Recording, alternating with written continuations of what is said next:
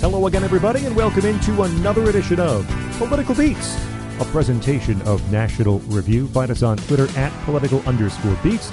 You can also find us on Facebook as well. Subscribe to our feed for new episodes through Google Podcasts, Stitcher, TuneIn, Apple Podcasts, or go right to nationalreview.com and leave some reviews. Listen there as well. We invite you to stop by our Patreon page as well. That is patreon.com/politicalbeats. Support us and help the show stay ad-free as it is in its current iteration. We have entry level for support for the show and voting privileges from time to time, mid-level for early access and higher audio quality for our shows, and our upper level best of friends for early access, the higher quality, monthly exclusive content shows, remastered episodes, playlists, and more. Patreon.com/politicalbeats. My name is Scott Bertram. Find me on Twitter at Scott Bertram. My tag team partner standing by as always, Jeff Blair. Jeff, how are you? No, I don't know, Scott. It's easy to get embittered these days. No matter how many hours we spend working on these episodes, crafting them, sanding them down to perfection, to a purity, a diamond hard purity, inevitably all that happens when we release them is that some other podcast accuses us of plagiarizing them. It's a tricky situation, one we hope to wiggle our way out of, perhaps have good explanations. Perhaps Listen, we took the ideas, the ideas for where to drop song clips sometimes, but we didn't take the clips themselves. We came up with our own clips. Okay, very fair. Find Jeff on Twitter at EsotericCD. Our guest on today's program is a partner at Purple Strategies, a corporate reputation and advocacy agency in Alexandria, Virginia, a former George W. Bush and Eric Cantor aide, a longtime Republican strategist. Find him on Twitter at Rory Cooper, which is appropriate because it's Rory Cooper. Rory, thanks so much for joining us. Thanks, guys. I love the show. I'm so glad to finally be a part of it. I had looked back, and Rory and I had exchanged direct messages on Twitter. Was it 3 years ago about this possibility? And it was just hanging out until we were ready. Only took you 3 years in line. For those wondering why their number hasn't been called yet, it's like, the way the Redskins season ticket waiting list used to be back in the good old days of the Joe Gibbs era. The waiting list was like 3 years on just to get onto the waiting list. That's the way it is to join our show. Yeah. Rory, we turn the floor over to you. Tell us a little bit about what you do at Purple Strategies and how you got there. Yeah, sure. Thanks. So Purple Strategies started off as a firm of Republican and Democratic strategists working together on advocacy and corporate reputation type engagements because there wasn't a lot of that bipartisan nature back in those days. A lot of firms have since paid tribute to us by doing the same.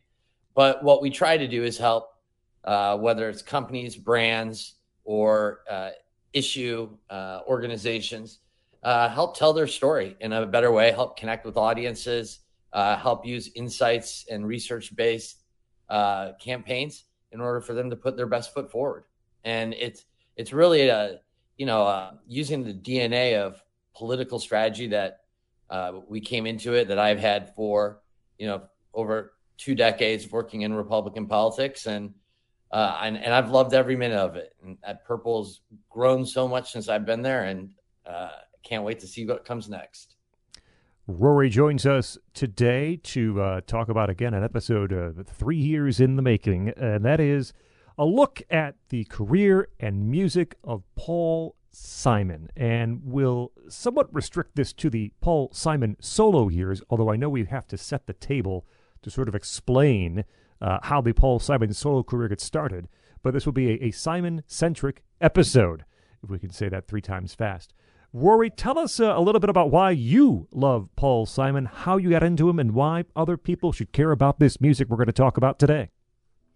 Yeah, I mean, Paul Simon's personal for me. I've always had a strong admiration for him, for his solo work, but also for his work, obviously, with Garfunkel.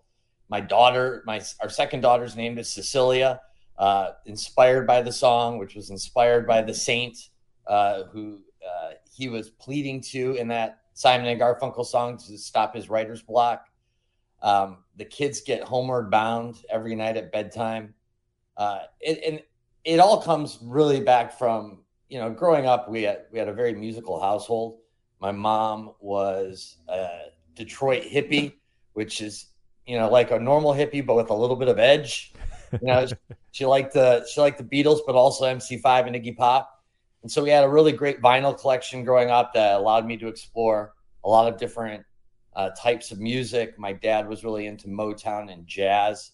And so we really just kind of touched on everything growing up. And I really got invested in that 60s and 70s classic rock era. I went to my first Grateful Dead show in 1991 when I was 14. When Jerry died, I kind of hopped on the Widespread Panic bandwagon. And I got down to college in New Orleans. And, anybody who's been to New Orleans knows that city just thrives on music and all different types of music really mashing together, which I think is perfect for somebody who likes Paul Simon, because Paul Simon is somebody who has literally spent his career mashing all these different elements of music together. I think I first encountered him not through my parents' LP collection, but because of, like any good Gen Xer, I had BMG and Columbia House subscriptions, and Simon, and Simon and Garfunkel's Greatest Hits was just like the obvious one of those first 8 albums you pick.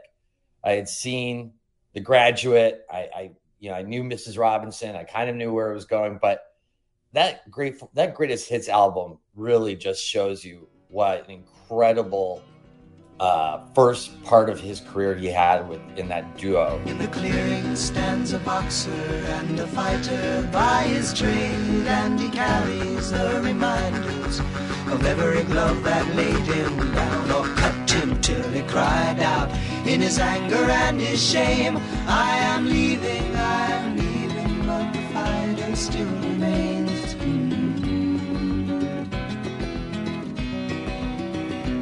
Lie, la, lie. Lie, la, la, la, lie, la, lie. Lie, la, lie. Lie, la, la, la, lie, la, lie, la, la, la, la, lie. Lie, la, la, la, lie, la, lie, lie, la, lie. Lie, la, la, la, lie, la, lie, la, la, la, lie. And it's got that folk, that edge to a little bit of that, edge of the Queens, plus playing clubs in the Village, kind of competing with Bob Dylan. And, it's funny, like a critic once gave him this backhanded compliment that, this music's for kids and their parents. But like, it's true. Like, it was just this cross-generational music that even my kids now today recognize and like and want to listen to. He's got that chip on his shoulder that just kind of comes across, but he tries to balance it with humor. He's just had this remarkable career. And if you look like at all of the people who have doubted him over the years, I mean, like there was a story of like David Geffen essentially saying you should go back to college. You're not going to make it. and his colleague, Famous Amos, who made the Cookies, decided, no, I'm going to take a chance on this kid, and actually signed him into the recording industry at William Morris. So, there's a lot of, I'm sure we'll talk a lot about the comparisons over, as we go through these songs, Dylan and Everly Brothers. And, but if you look at his solo career, it's just this really interesting kind of angsty and ambitious journey post Art Garfunkel. It was clearly a rough split with Art. He didn't feel appreciated by him. He wanted to try new things. And he comes off this greatest album of the hit album, Bridge Over Troubled Water. And he just knocks it out of the park with his first solo effort. You can beat us with wires. You can beat us with chains. You can run out your rules, but you can't outrun a history train. I seen a glorious day.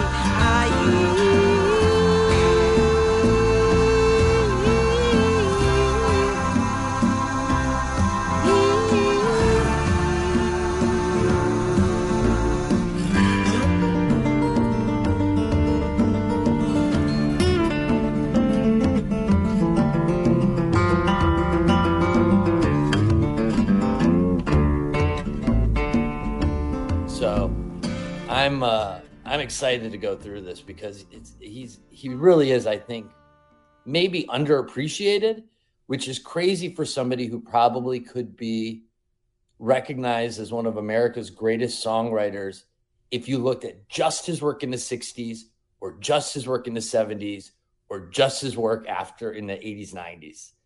And I mean, there's just a lot to go through.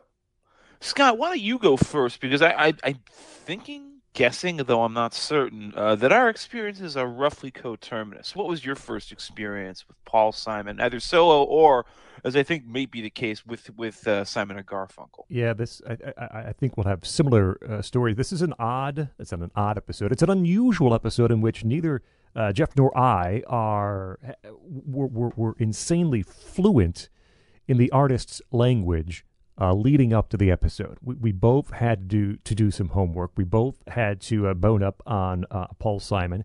And I don't have a particular reason why Paul Simon always seemed to be on the periphery of my musical taste. My parents had 50 Ways... parents had Still Crazy After All These Years on LP, on vinyl. And so I know I listened to that a little bit when I was young. And more so than the solo stuff, I'm sure, is the Simon and Garfunkel work is the first time I was introduced to Paul Simon's songwriting and his harmonizing. But really, it's Graceland, and it's that video for You Can Call Me Al that is my first real introduction to Paul Simon, I'd say. And that is an iconic video. We talk often on the show about, especially the artists through the 80s, how their songs are inseparable from some of the visual imagery in the videos that were on MTV. And I don't know if it's odd, but it just is true. I'm sure Paul Simon must love it that the enduring visual image of him Chevy as Chase. an artist is about the fact that he's also really short. It's actually and is not singing at all. You know, Chevy Chase is doing the lip syncing in the You Can Call Me Out video. But that song is absolutely inseparable from that video. As I listen, I see every mannerism, every facial expression from Chevy Chase in that You Can Call Me Al video.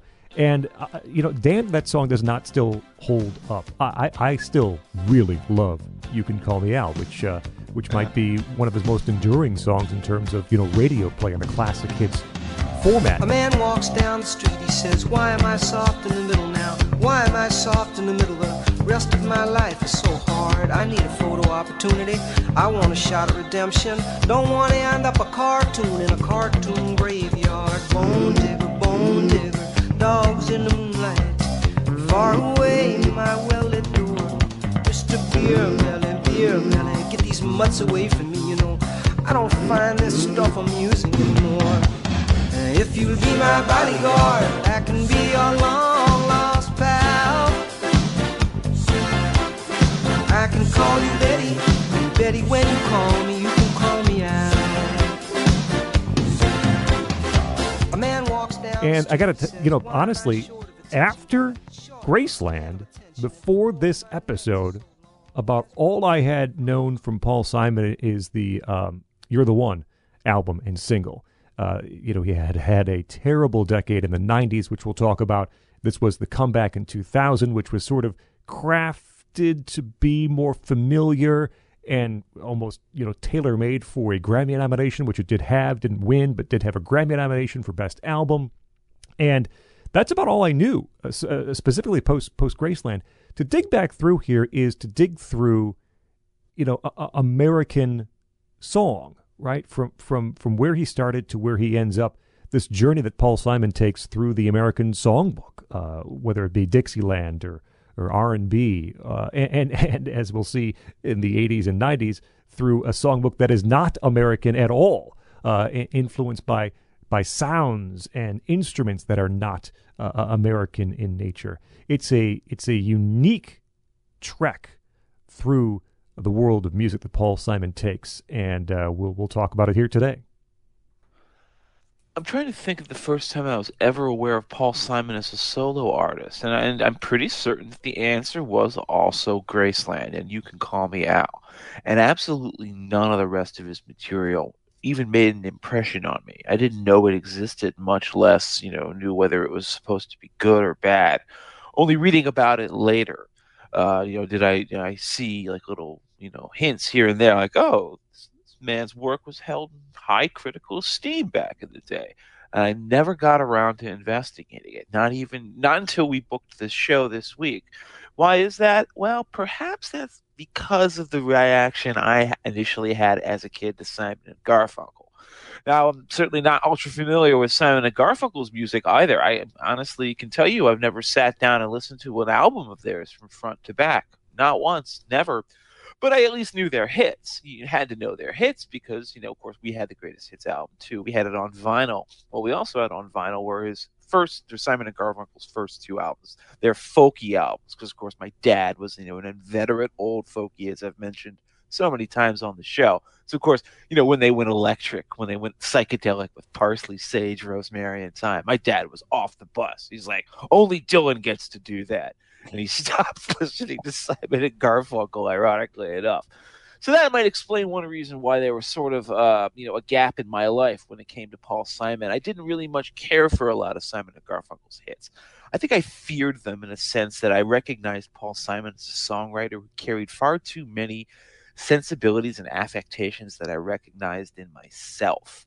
Right? I saw him as the same sort of intellectual, had the same kinds of pretensions, sang in a similar voice, wrote the way I probably would have written, I thought to myself. I listened to his songs, and something about that kind of freaked me out in a way, because it was like looking in a mirror. It's like, I don't want to know any more about this guy. Let us be lovers, we'll marry our fortunes together.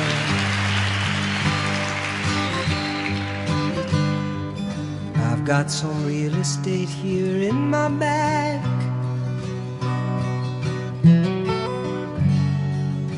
So we bought a pack of cigarettes and Mrs. Wagner's pies and walked off to look for America.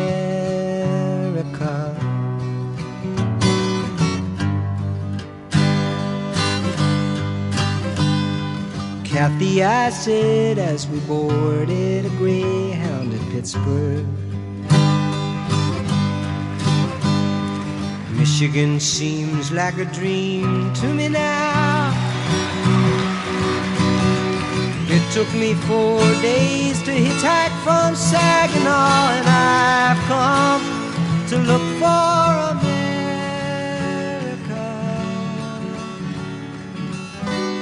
Laughing on the bus. So I completely ignored all of his music up until the very recent past.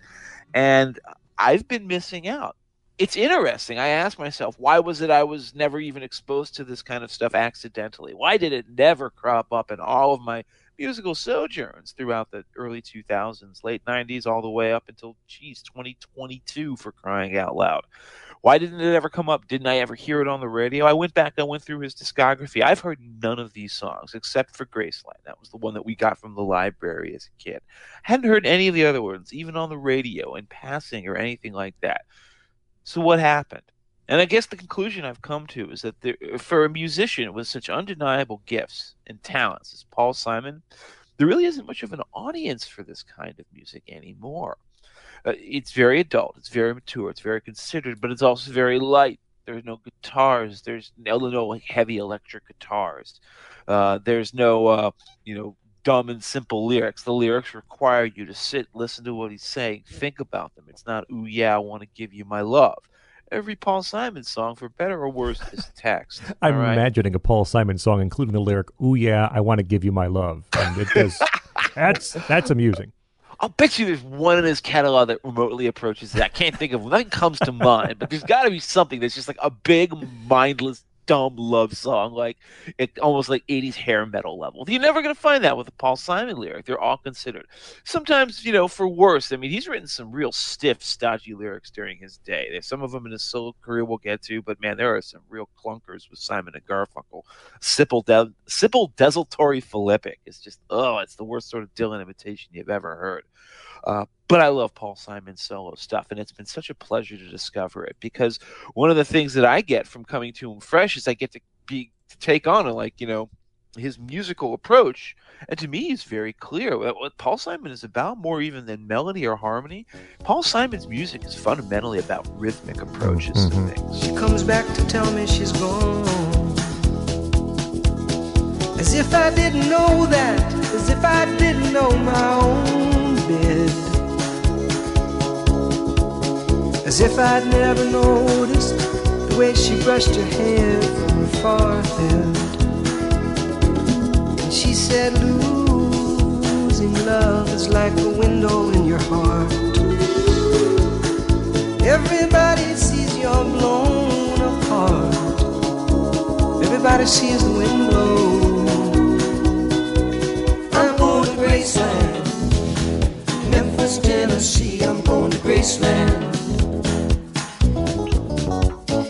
Poor boys and pilgrims with families, and we are going to Graceland.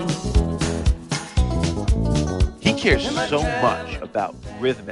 First when he's just using his acoustic guitar on his first solo album, as we'll discuss, he finds incredibly interesting ways to create rhythmic interchange just with guitars. But then he branches out into polyrhythms. Then he branches out into world beat music, African music, which, seen in this light is almost like an inevitability. It's like, why did it take so long for him to get there? But when he gets there, of course, it seems like it's a natural evolution in his career. And that's the thing about a guy like Paul Simon. You think of himself so like he's a very self-conscious and thoughtful, a thinky kind of a person.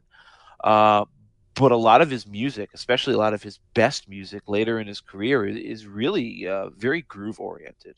It's really based upon feel and based upon, instrumental vibes that he only later on takes and sort of edits into the shape of a song. But that's how he gets that wonderful spontaneous sound. Anyways, we'll discuss all of this. But I guess the place that we start is, you know what? I don't think you can start with the Paul Simon debut album. I think maybe a place to start is actually with the last Simon and Garfunkel album. Now, Rory, I don't know. I think you are a pretty big fan. I mentioned your thoughts on Simon and Garfunkel already. But, if you want to add any ones here, I'm more than willing to listen to them. I'll simply say this, is that regardless of what you think of them, they had conquered the rock world at that point, which is pretty amazing for two guys who were really essentially nerds. The nerdiest sort of nerds, which are folk nerds from New York City, who went up through the coffee shop scene, became rockers because of Bob Dylan going electric with The Sounds of Silence, and then started putting out these very weird curate's egg art pieces of albums. This last one, Bridge Over Troubled Water, I think it's their best of all the hits on it, at least that I know. This is the one that has the title track, which, hey, surprise, it's very good. The Boxer is a great song. I actually really like Bob Dylan's cover of it.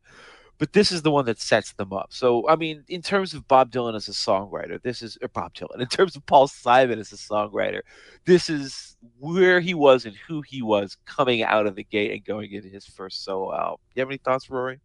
Yeah, so it's really perceptive and interesting that you brought up, the sophistication of Paul and how that somewhat detaches him from the rest of music, because he also acknowledges that he had a real problem with this, that you had to dumb down to be part of rock artistry.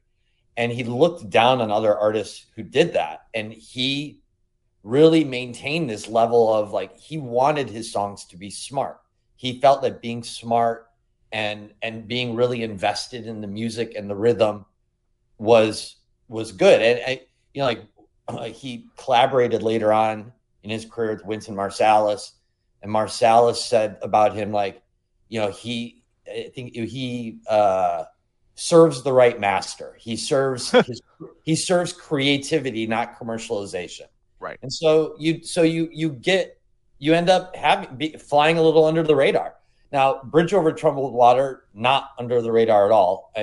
It was their biggest album. It has some of the most amazing songs written in that era, aside from the title track. El Condor Pasa, you're really starting to see Paul try to move into these different world musics. World music. You've got Only Living Boy in New York, which is just this sweet, tender song that also tells this. And then you've got The Boxer. They do like their Everly Brothers tribute. And they did it all in I think in like a week. That album was recorded, which is, Paul Simon's typically like a lot of artists don't like working with him because he takes a long time because he wants to sit there and he starts with the music first and the lyrics kind of come last, and his process is really long.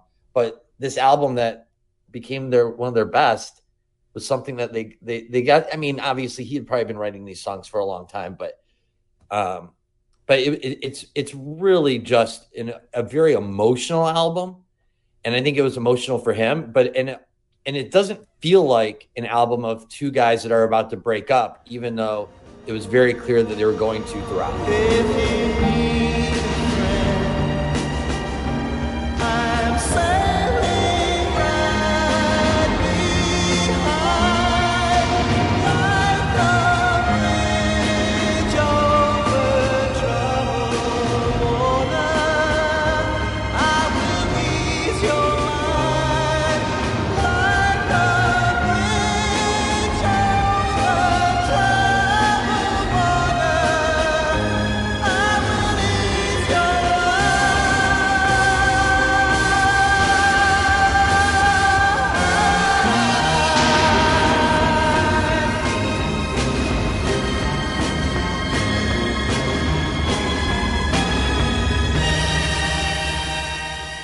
You have any thoughts, Scott? I don't know if you ever listened to any of the Simon and Garfunkel stuff in the past, or if you brought it up again while we were preparing. Yeah, not particularly. I mean, I know those Simon and Garfunkel songs. I know those hits. And actually, knowing the Simon and Garfunkel stuff probably precluded me from getting into Paul Simon earlier than I did, thinking that what he was doing next would be an extension of that work. And I think there's some pretty clear differences and delineations to make here as we head into the first solo album.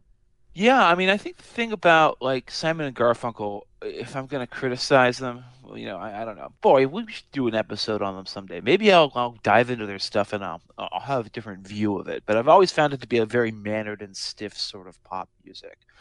Maybe part of Paul Simon's general thinkiness, but also part of Art Garfunkel's incredible whiteness. I mean, who's the waspiest wasp that ever wasped? Art Garfunkel might as well have black and yellow stripes on his butt because he is a wasp.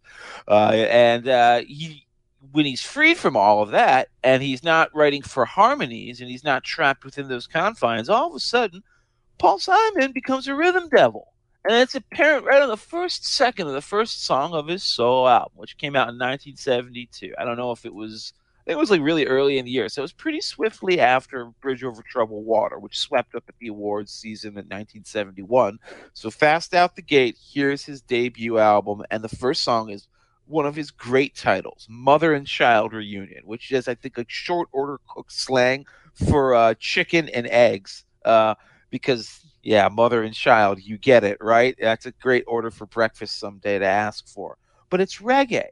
And you think Paul Simon, wispy, tiny, white, Jewish Paul Simon doing hardcore reggae beats, ska reggae, that should really fail. But you know what? It's kind of a declaration of purpose for his entire career. This proves that no, it not only does it fail, it succeeds wildly. I love the reggae beat on that song. I love the sweet, simple melody of Mother and Child Reunion, and it's as auspicious a way to begin a solo career as you could ask for.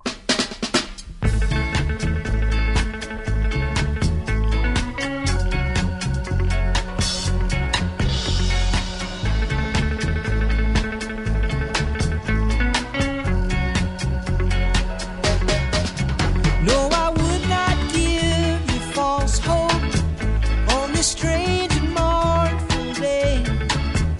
But the mother and child reunion is only a motion away. Oh, little darling of mine, I can't for the life of me remember a Saturday. I know they say let it be, but it just don't work out that way. And the course of a lifetime runs over and over again. No, I would not give you false hope on this strange and mournful day. But the Yeah, I mean, first off, you'll see like in all of his albums, he does a really good job of knocking an album off at the beginning, like just getting it going, getting you into the mood. And this song, I mean, is by far one of my favorites. And it really was like that response to that last era, essentially saying, I don't need you, Art. I'm going to do something different.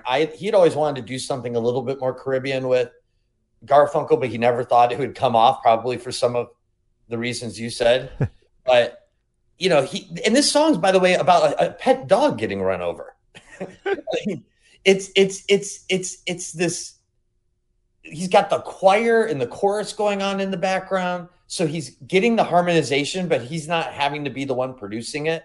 And it really does just say, like, this is the beginning of something new. And in a way that is astounding for a track one of a solo career. It's also the variety. So, like, that sets the expectations, and then what comes next? It's this very weird, like, aching folk ballad that's, I don't know if it's like either like Andean, South American, or Celtic mystical pipes. I always think the Celtic. That's the way I lean. Yeah. Yeah, well, because it's Canadian. I think it must be some immigration from the Hibernian hinterlands in Ireland. They came to the maritime provinces of Canada, and then he finds his way down the turnpike. This is just a story, a tale of a man. And I actually went and read up on it, and apparently, it might depict an encounter with a member of the Children of God, which is the weird sex cult that Jeremy Spencer and Fleetwood Mac joined. But I don't know if that's the case or not.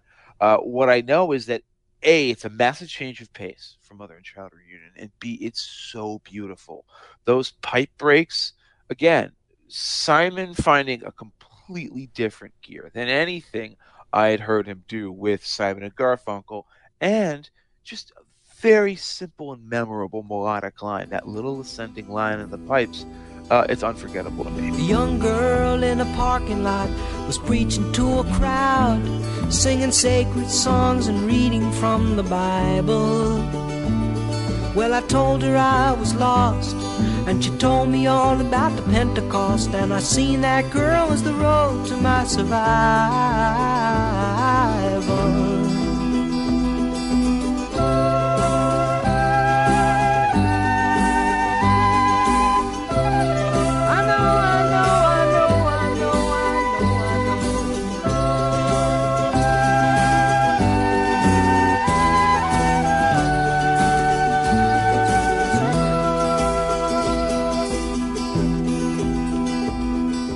Yeah, I mean, he's got these great bridges throughout his career, and this one's like the flute in Duncan, and he's got the writing that's funny, and it starts off with a story that just goes nowhere and starts into a different story. Yeah, it really is. And it does start to set up that there's this that you're going to be hearing a lot of different things. If you've never encountered Paul Simon before, or the music, and you are beginning your journey with Paul Simon, I don't know how it is not immediately obvious why he's so beloved in many quarters. Because this album is full of comfortable, accessible music. And again, you understand why he is so beloved very early on this solo album. The songs are intimate, with very closely observed details in the lyrics. He has a unique voice, which we'll discuss through his career. I mean, certainly there's not many singers who sound like Paul Simon. It's an immediately identifiable voice. And you get these songs, the ones you've talked about already, and it's really a great album start to finish, with these songs that Paul Simon took from start to finish and put his imprint on them as a solo album. I will jump ahead. We've done song 1, song 2, I think song 4. Run That Body Down is one that struck me very hard, where he's he's essentially saying, what's the line from Vienna from Billy Joel? You better cool it off before you burn it out, and that's the message in Run That Body Down. It's a pretty song, even though it sort of lopes at this lethargic tempo, but I think it works so well. Paul going to his doctor, and the doctor saying you're going to run that body down if you're not careful, and Paul talking to his wife Peg, who he'd divorce in a couple of years, with the same sort of message. The guitar flourishes are wonderful. There's these really neat turnarounds in a few places in Run That Body Down. That's a great song, but this album is full of great songs. I said, Peg, you better look around. How long you think that you can run that body down? How many nights you think that you can do what you've been doing? Ooh, now who you fooling? Who you fooling? Who you fooling?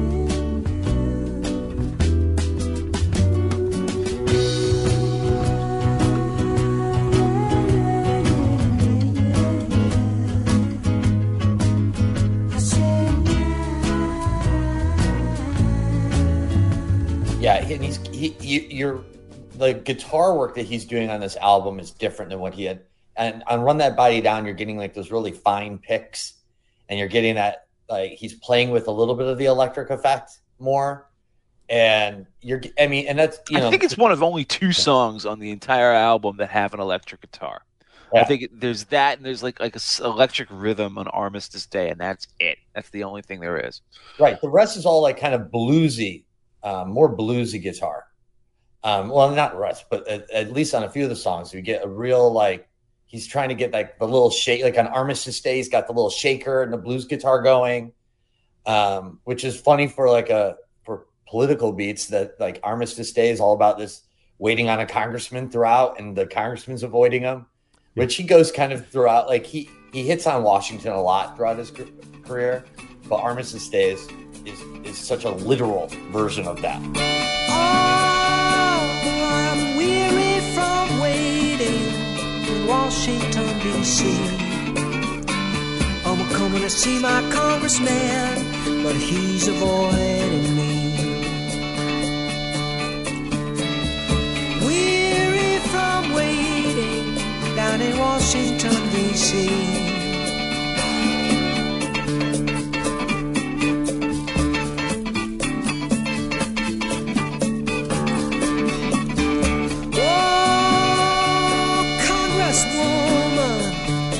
Won't you tell that congressman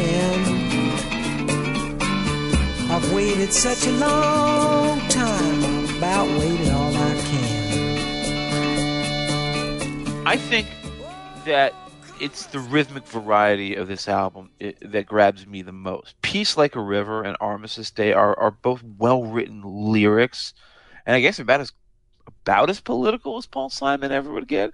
It's funny, Paul Simon, for a good New York liberal, of long standing, very, very fashionable in those crowds and scenes, he's never really written political music in any way, right? Well, these two maybe are sort of like a generalized political view, but what matters more to me is the rhythmic fascination you get on a song like Armistice Day, which has this weird, almost like, I guess it's a minutely crafted art pop based around acoustic guitar. You have these flurries of acoustic rhythm playing notes and very, weird picking patterns on the fretboard that I find it's the sound of a guy who has this one instrument he can work with, and he's really trying to stretch its boundaries. Like one thing Paul Simon refuses to do, curiously, is go to a piano. Even though he wrote Bridge on Troubled Water on a piano, like he doesn't write on a piano for this album, really. He doesn't extend himself. He works within guitars, and so you get a lot of that rhythmic fascination on a song like Me and Julio Down by the Schoolyard, which is just him playing solo acoustic guitar. I think he may overdub himself, so you get like the rub, the crunch of the two guitars playing slightly different rhythm patterns. But that song cooks and it jumps and it's crisp and it's clean and it's clear and it's just one man and a wooden box. I love the lyrics. They're maybe nonsensical, but it sounds like mischief in the urban scene. Mama Pajama rolled out of bed, ran to the police station. When the papa found out, he began to shout, and he started the investigation. It sounds like almost like a little bit of a nursery rhyme, right? And we don't really know what's going on. It's just, seeing me and Julio down by the schoolyard. That little nagging little chorus, that little nagging line that almost sort of slightly insinuates itself, out of the melodic line that Paul Simon writes and into the chorus. Really clever writing.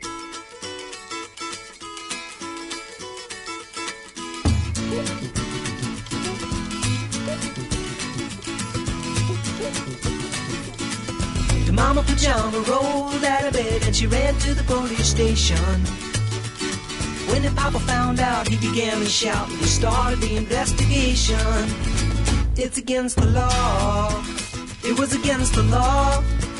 Or what the Mama saw. It was against the law.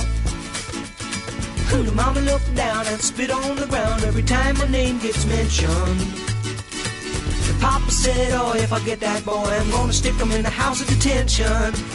Well, I'm on my way.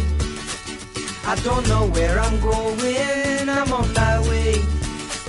I'm taking my time, but I don't know where. Goodbye to Rose, the queen of Corona. See me and Julio down by the schoolyard. See me and Julio down by the schoolyard. Hey, a little spoiler. I mean, Me and Julio down by the schoolyard is one of my favorite Paul Simon songs of all time because tell me about it. Yeah, it just has so much joy in it. Like as soon as the song starts, you cannot stop yourself from moving to it. He's already starting to test out those African and South American themes. He's got a Brazilian drum throughout it. The backup singers, it's soulful. He's got the hard stops. He's got the whistle that I could whistle that to myself all day long. Yeah. And even when we're talking about the "You Can Call Me Al" video, this one also had like an iconic video at the moment with Mickey Mantle and John Madden and Spud Webb in it playing basketball on a New York City playground.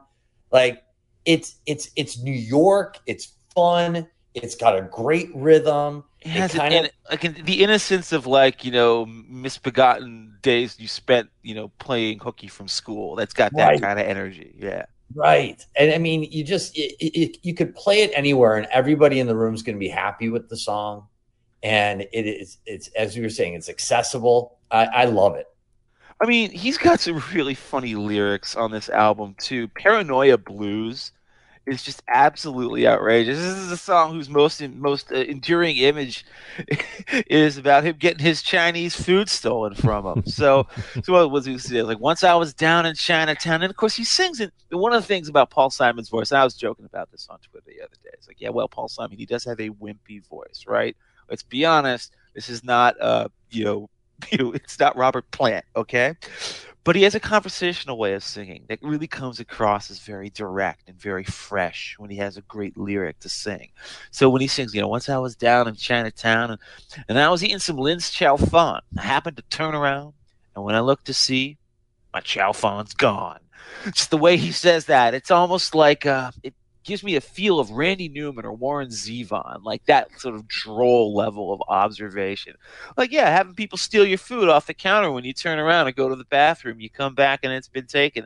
And of course, it's all in service of a song where he thinks the world is out to get him. The Paranoia Blues, from when you knock around New York City where they roll you for a nickel if they'll roll you for a dime. Great song. Actually, the album has a reissue. The reissued album has a bonus version of it, an alternate version that's totally different arrangement. Shows you the kind of way he was experimenting with presenting this music.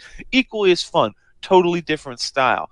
But yeah, I just love the wit and wisdom, I suppose I'll call it, of these songs. Once I was down in Chinatown, I was eating some Lin's Chow Fun. I happened to turn around And when I looked, I seen my child phone's gone. Oh no, no. Oh no, no. There's only one thing I need to know. Whose side are you on? Whose side are you on? Well, there's only one thing I need to know. Whose side? Whose side? Whose side? Yeah, like and Paranoia Blues, the customs man's going to take me to the back of the room. Whose side you on? I mean, Papa's Hobo for a Detroiter like me is another one where it's some very literal observations. Got a hell of a hockey team. Of course, I like that. I think he's talking about Gordie Howe in it. He's talking carbon monoxide as perfume. And he closes that song out with like The Weatherman Lied, which is any Michigan person knows, like, can't trust the weather. And it's also, so much of this is like travel. So much of his career is like travel related. Like, like Homer Bond. It's like, I'm just trying to get somewhere and I'm going to tell you how I'm trying to get there. And it's like this journey, and he just brings you on like the road with him. Paranoia Blues, just go back for a moment. The arrangement, Jeff mentioned there's a different arrangement, but the original arrangement, I think, is so wonderful. The way that the combination of those horn stabs and the bottleneck guitar conveys the sense of sort of jitteriness and the being on edge that the song lyrically also attempts to convey. And Jeff mentioned his Chinese food is stolen. He's afraid of getting, a special search at the airport. And this is, years before TSA, of course. He really leans into it vocally, too, on Paranoia Blues, as Jeff also pointed out. It's a really nice way to sort of ramp down this Paul Simon album. We haven't even talked about Peace Like a River, which is a great song. Again, I just kind of go back to my original point. If you don't know, if you can't figure out why Paul Simon is so beloved in so many corners, this album gives you a really clear picture, an immediate picture as to why it's so. And it ends on a beautiful note, too. You know what I realized as I listened to this album is that there was one other Paul Simon song that I had heard before, and it's the last song on this record, Congratulations. And of all places that I had heard it, Scott, you'll laugh, it was from the bonus CD of Elvis Costello's Kojak Variety. So, like the outtakes disc of his least loved album, which is just him doing covers of other people's songs. We got a version of Congratulations. I went back and listened to it again. It's not that good. Not a secret why it didn't grab me. Because I think you need the delicacy of the approach, and I guess maybe also the prettiness of Paul Simon's voice to really pull this one off.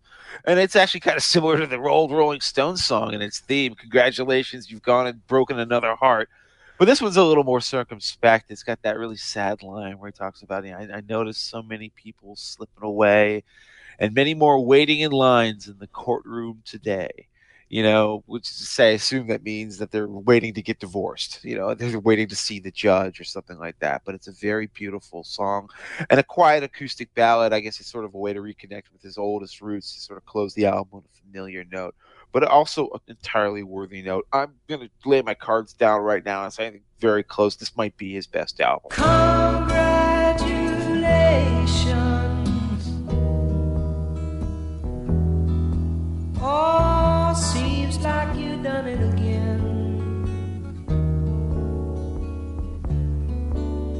And I ain't had such misery since I don't know when. Oh, I don't know when. Oh, and I don't know when. It was a really, really pleasant way to start when I was familiarizing myself with his music.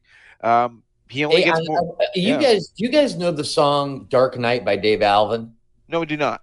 It's on. So it was so random. I was listening to you're talking about Peace Like a River, and I was listening to this album this week, and there's this. I know it from the Dusk Till Dawn soundtrack, as bad as that could be. and they completely 100% steal his guitar riff in Peace Like a River, but it's that kind of, opens like a Western movie shootout, and it has that Western bluesy guitar, and it's kind of dark.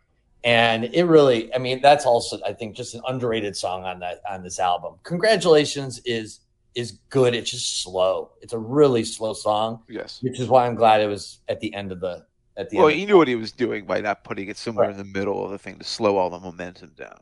Right. Well, this brings us to his second album. At this point, he still has a somewhat sort of, I guess, realistic relationship to release schedules. He's going to get really crazy soon. He's going to become very much like Kate Bush, who we covered on our last episode. But for now, he's actually trying to put out an album every year or so. So in 1973, he finally comes out with his fresh batch of songs. There Goes Ryman Simon. And I was really hoping that the album cover would be a cover of like the Simon game, that lights up. But nothing doing. It actually looks more like Chutes and Ladders than anything else. This is actually, for a lot of people, his most beloved album. It was one of his, I think, his most successful. Didn't win the Grammy. The next one wins the Best Album Grammy. But this one had a bunch of hit singles on it and is widely loved. I think it's a notable step down from the first album, but it's still an excellent album. I think it suffers, I guess I'm going to characterize it as suffering from too much 70s keyboard. By which I mean that sort of soft, delicate, tasteful glissando tone that you get on synthesizer keyboards from the 70s when they're trying to do a sensitive ballad. This album's got that one. So does Still Crazy After All These Years. They've got that in spades. I think the writing isn't quite as diverse, but gosh, how can you not love a song like Kodachrome?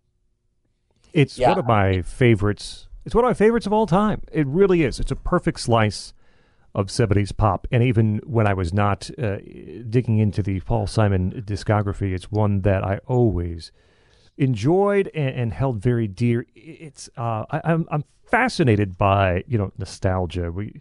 In radio, nostalgia is like the cheapest emotion. If you want to get the phone lines going, ask people what used to be better around here. Right? What restaurant that's closed do you wish we still had? What was it like 25 years ago? And the phone lines will light up for hours. People never tire about talking about the past because... Or on Twitter. I've learned a secret. One of the big secrets of my feed, how I get all those followers, is that people really love talking about old music. It's nostalgia for them. Yeah. And people want to just think about that. Kodachrome has this sort of dual nature, and the narrator here, Paul himself, is a little darker, right? When he looks back, he needs the pictures, the Kodachrome pictures, to show him the green grass. The pictures are in color. They only remember. You don't take pictures of the bad times. You take pictures of the good times, and so those Kodachrome pictures are the ones that sort of brighten his black and white world.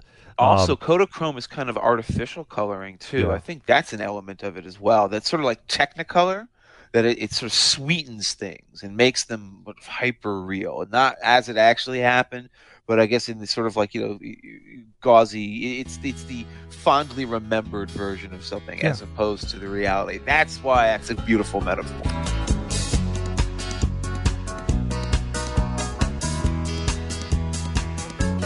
When I think back on all the crap I learned in high school, it's a wonder I can think at all. And my lack of education hasn't hurt me none. I can read the writing on the wall. Kodachrome, give us those nice bright colors. Give us the greens of summers. Makes you think all the words of a sunny day. Oh yeah, I got a Nikon camera. I love to take a photograph. So mama, don't take my Kodachrome away. Lyrically, genius. Everyone knows the opening couplet, and then I think it's the very next line where his lack of education hasn't hurt him none, using the double negative, showing in fact the lack of education perhaps has hurt him some. Musically, the speed slow. I love that sort of gallop that the song reaches. Kodachrome, just 3 minutes or so of just perfect 70s pop. It's a fantastic song. Yeah, it's a great way to open the album again. And, you know, it was going to be Going Home, and then he felt like that was too easy, so he turned it into Kodachrome. And it really is kind of a song about Instagram now, right? I mean, it's like he's talking about like it makes you think the world is a sunny day. Everything looks better than in real life. He's kind of talking about how we put these filters on still. Exactly, yeah. And it kind of makes the song a little timeless. And it's really also starting to fill out, like his music's starting to fill out a little bit more. There's more songs, more tracks, more studio work, and he's experimenting a little bit more. It is a tremendous opening to another great album.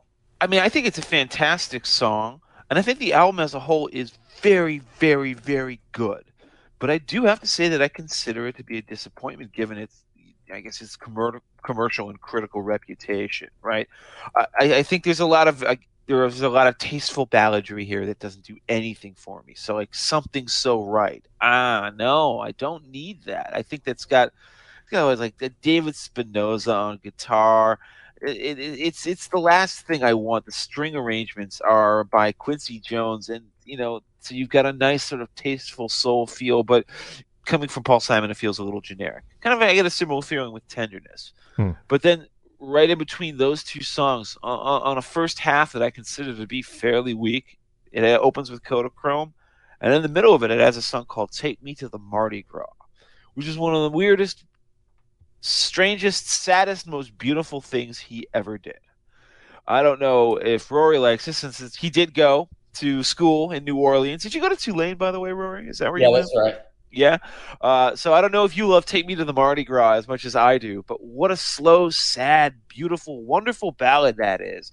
That doesn't sound anything like you would have expected a song with Mardi Gras in the title to actually sound. Right. It's like this mashup of country and Jimmy Buffett and Jamaica. And it goes in like all these different weird directions. The Muscle Shoals rhythm sections doing like the Jamaican thing, which isn't really natural for them either. And the horn, I think my favorite part of the song is that the horn section at the end, where it's like the narrator makes it to the Mardi Gras. Like right. There is a positive conclusion that all of a sudden he's just walking down, Royal Street, and there's a brass band playing, and he gets to listen to him for a few seconds. I think listen, it's not ever going to be an iconic Mardi Gras song. It's not going to make the Indians walk down the street boogieing, but it is. It's not about that. It's about a weary spirit finding, give me the Beat Boys and free my soul. I want to get lost in rock and roll and drift away. Remember Dobie Gray singing that song? This is kind of like that, where you take your burdens to the Mardi Gras, but you can let the music wash your soul. You can mingle in the streets. You can jingle to the beat of Jelly Roll. That's a beautiful sentiment, and it's a really beautiful song. I think it's actually that and Kodachrome. Those are the best two songs on the album, in my opinion. And I will lay my burden down, rest my head upon that shore. When I wear that starry crown, I won't be wanting anymore.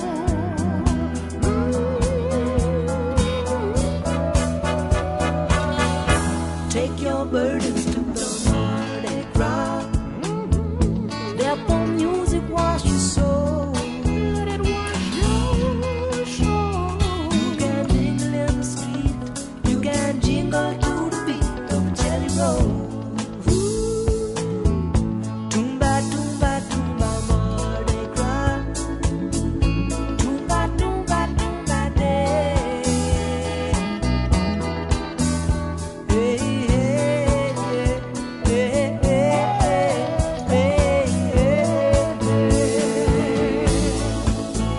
Jeff's onto something. I think the front half of the album is more of a disappointment. I think it does pick up toward the end. There are a few songs.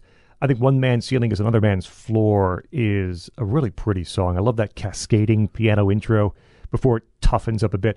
Lyrically, I think about Rear Window, the great Hitchcock film, where you've got a guy who is kind of pushing his nose in other people's business, and yet is surprised when he becomes a part of the story. The fact that at the very end of the song, they call out, they know his name, they call out his name, and it eventually transforms into almost this sort of boogie woogie piano toward the end. I think that's a fun song. I think St. Judy's Comet is a nice lullaby. It's something that he will return to a few times in the course of his career, this sort of lullaby construction.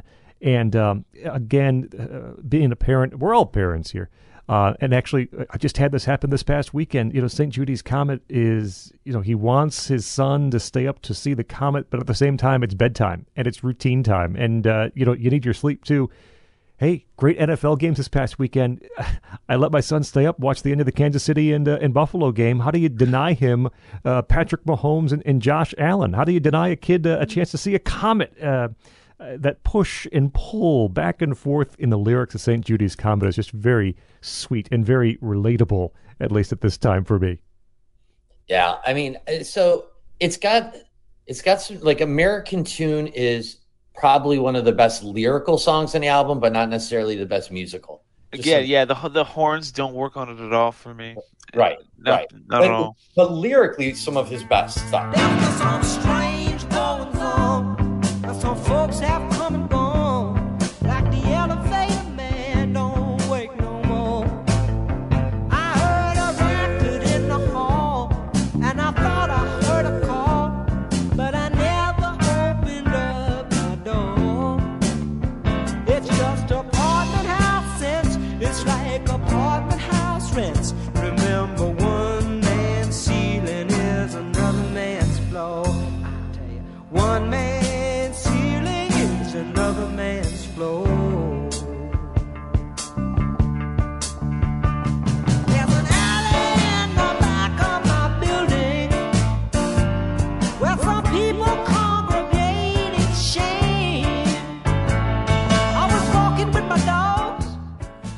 And then what a sunny day is, I think, he loves Jimmy Cliff. He collaborated with Jimmy Cliff a lot. It kind of opens almost like I Can See Clearly Now. And it's like, it's almost an ode to that song.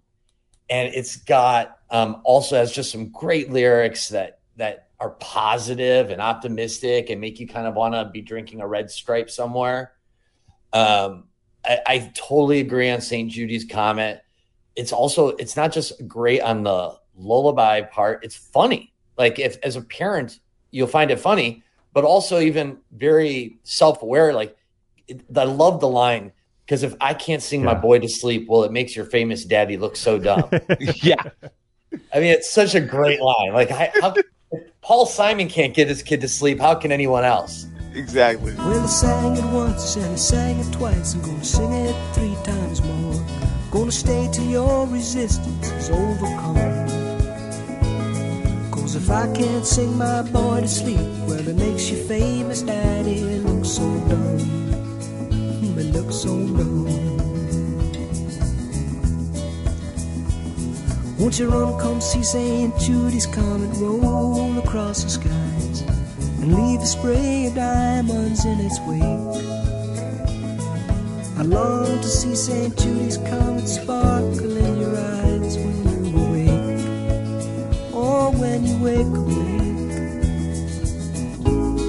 Little boy, won't you lay your body down? And it's, and then it, like, Loves Me Like a Rock at the end. I mean, that song's lived on longer than probably. I got theories about that song. Okay, Rory, what do you think that song is about? Because I have a completely harebrained one, and that is probably incorrect. I think it's about a kid thinking that his mom's going to love him no matter what he does, even if it means becoming president.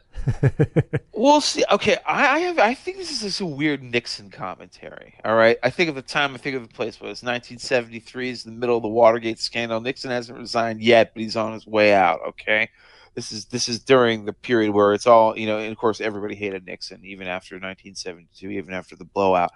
I just think of that line where he says, like, if I'm the president, and first of all, the framing of the song, you have to understand, for those who aren't familiar, where it's just like this trope was like, when I was a little boy and the devil would call my name, I would be like, say, who do you think you're fooling? Basically, like, get thee behind me, Satan. And that, I'm a good boy in my Sunday church, and my mama loves me. She loves me like the Rock of Ages. Really great song, really great chorus. But then the final verse gets weird, right? Final verse goes where, like, if I was president and Congress called my name, I'd say, now who do you think you're fooling? So what I'm asking here is Paul Simon equating Congress to the devil? I don't know. This is what we mean when we say we should be careful reading political metaphors into his song. But I've always wondered if it's some sort of like Nixon-defying congressional requests for his tapes kind of a commentary.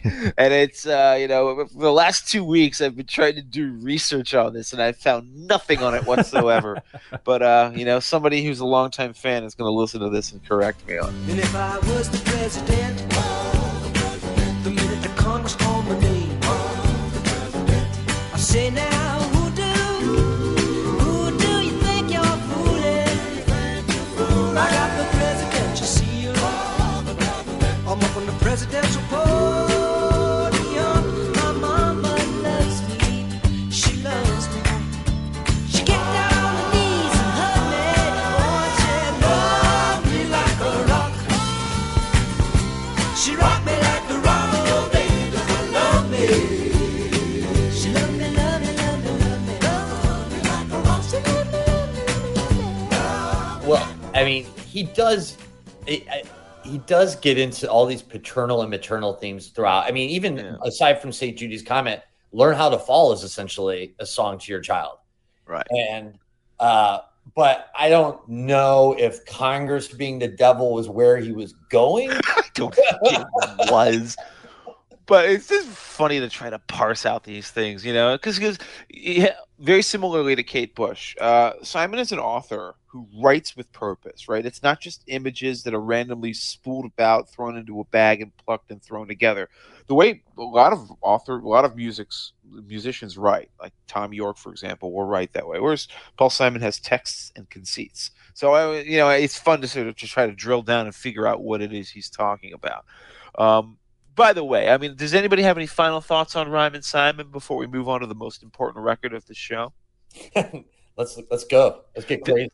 That, of course, is what you guys have been waiting for, a Paul Simon live album. No, it's Live Ryman. It's actually pretty, what I would say, listening to it, I was like, well, that was more interesting than I expected it to be. Because, again, fundamentally, Simon is an acoustic guitarist. Even if there's a stadium full of people, he's just one man with one guitar. He does bring in some interesting, some backing vocalists, and the flute players on Duncan are there. It's really beautiful. But ultimately, it's just like an interesting live album. And, of course, what happens next is the one that actually won the Grammy, Still Crazy After All These Beers. Paul Simon had to drink a lot of beers, years, Still Crazy After All These Years. And I will open by saying the thing that makes me saddest of all is that there are 50 ways to leave your lover, but he couldn't figure out one that rhymed with Jeff. Did I see the story? Was that also a song, Rory? Maybe that was based on him talking to his kids. I had read somewhere that he was explaining to his kids how rhyming worked, essentially, and that's how the chorus sort of began. That's the kind of simplistic name rhyming chorus. So I don't know if that would be the case, because it also is really a dig on his divorce. Yeah. Right. I don't know if you'd want to use your divorce as a way to teach your kids how to rhyme. I suppose so. That's not good for harmony in the family. I mean, if you think about this album comes out, his life is kind of chaotic. His marriage is falling apart. He's really successful, but he's super unhappy. By the way, this is also, his marriage ending is just this classic Paul Simon story that has to be told. He's sitting and listening to Stevie Wonder album because Stevie Wonder was up against him in the Grammys all the time, and he's super competitive. and he's dissecting the Stevie Wonder album, and his wife Peggy comes in to interrupt him, and he says, I not now. She comes in a second time. He says, I can't come now. She comes in a third time. He gets up, walks out the door, never comes back to his marriage. Because she interrupted him listening to Stevie Wonder. Yeah, it's certainly not the sort of story that reflects particularly well on a person. But No. yes, No. monomaniacal is the way you would describe his competitiveness. Yeah. Yes. It is. It is definitely, music was 100% his wife at that point. And he's best friends with Lauren Michaels. He's trying to do the SNL stuff. He starts to date Carrie Fisher. And it's just got all of these 70s vibes are in it. You know, like 1970s are packed into this album.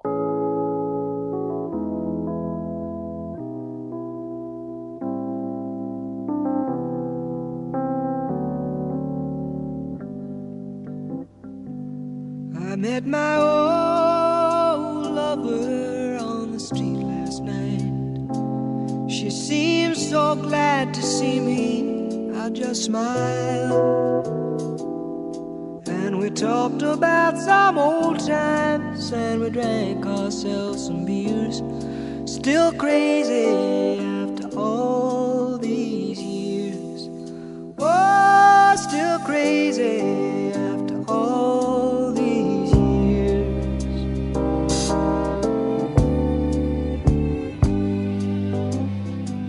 I'm not the kind. Lurking in the scene. It's blurry. It's a bit out of focus at the depth of shot, but there's just a giant pile of cocaine in the background there. All right, you can never forget that. In fact, that's why we'll get to this, but that's of course why he's in Annie Hall by Woody Allen in that classic scene with the cocaine where Woody Allen sneezes and blows it all away. I'm sure he was writing from life, like what that Los Angeles scene must have been like. But again, still crazy after all these years. Paul Simon suddenly has a mustache. This is mustachioed Simon era. That's the way I like to think of it. That song itself is great, but 50 Ways to Leave Your Lover, I mean, that's obviously the headliner here. I mean, that's one of his finest songs ever, in my opinion. Scott, what do you think of it? It is. That's the best song here, and one of the classic songs of his entire career. That military style drumming that works, the big break from the verses to the chorus, and the escalation of the chorus too, not just in terms of the ways to leave your lover, but the rising of the notes through the chorus. I'm always curious. I don't know if we have an answer. Who he's asking for advice? It's a female, right? Because she says that's what the lyrics say. Asking another female for advice on how to leave his lover. I don't know who. I assumed he was asking his son for advice. Apparently, Yeah. What Rory says is true. Yeah. And there's always that twist late where he begs her to explain more about the 50 ways. Like, it's not blatantly obvious enough in the chorus. Like, it's a pretty simple way. Step out the back, Jack. There's not much. What else do you need explained here? But it is a fantastic song. She said, it grieves me so to see you in such pain. I wish there was something I could do to make you smile again. I said, I appreciate that. And would you please explain about the 50 ways?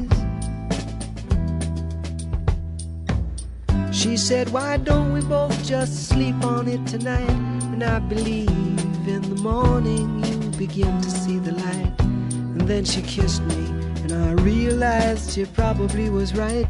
There must be 50 ways to leave your lover.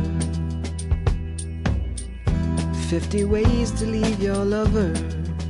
You just slip out the back, Jack. Make a new plan, Stan. You don't need to be coy, Roy. Just get yourself free. Or you hop on the bus, Gus. You don't need to discuss much. Just drop off the key, Lee, and get yourself free. I like Still Crazy a little less than I like There Goes Rhymin' Simon, which I like a little less than Paul Simon's debut album. This gets toward his more kind of jazz pop tendencies. There are some ace New York City players that are on Still Crazy after all these years.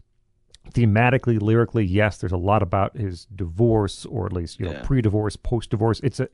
It's a much more adult album than even the past two albums, which is saying something. And there's disillusionment that seeps into some of the lyrics here and there. I think there are some real missteps. I Do It for Love, I think, is pretty lifeless. I don't like that real extended baseball metaphor in Night Game.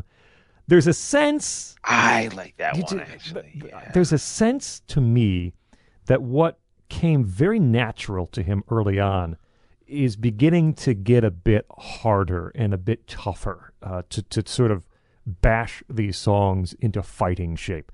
It's not to say there are not some good things here. I think Have a Good Time is one of my favorite Paul Simon tracks. A guy who's sad, but just determines he's going to have a good time.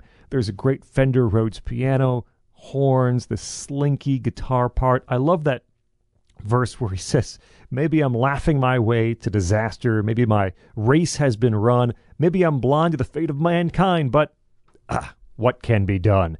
It's a Newman, very Randy Newman-esque sort of flavor, sort of sentiment on Have a Good Time. I think he pulls that one off really well. It's probably my second favorite song on the album. Paranoia strikes deep in the heartland, but I think it's all overdone. Exaggerating this, exaggerating that, they don't have no fun. And I don't believe when I read in the papers, they're just out to capture my time. I ain't worrying and I ain't scurrying, I'm having a good time. Have a good time. Have a good time. Have a good time. Have a good time. Maybe I'm laughing my way to disaster. And I guess, we have to talk about certainly the reunion here between Paul Simon and Art Garfunkel on My Little Town, a song so great it was included on both of their solo albums from the same year. How much negotiation do you think went into that? Like, how many lawyers were in the room to get signatures on the contracts and the record labels agreeing to it to allow them to both release that song on one album? Because, that was a huge deal commercially. Yeah. Both of those solo albums performed pretty well. All right. And then that single, I think, went to top 5, I believe, or something like that. So, this is stuff that's just completely passed, over my head in the modern era, but this is a huge deal in the mid-70s. Yeah, this one did not have legs, right? This is not a song that you're going to hear in many corners these days. And it's an odd choice for a reunion song thematically. I think it's, it's essentially like a 17, 18-year-old, something like that maybe, talking about the grimness, the oppressiveness of his little town, the schools and the factories. The rainbows don't even have colors at his town. Not because the colors aren't there, but because they just lack imagination.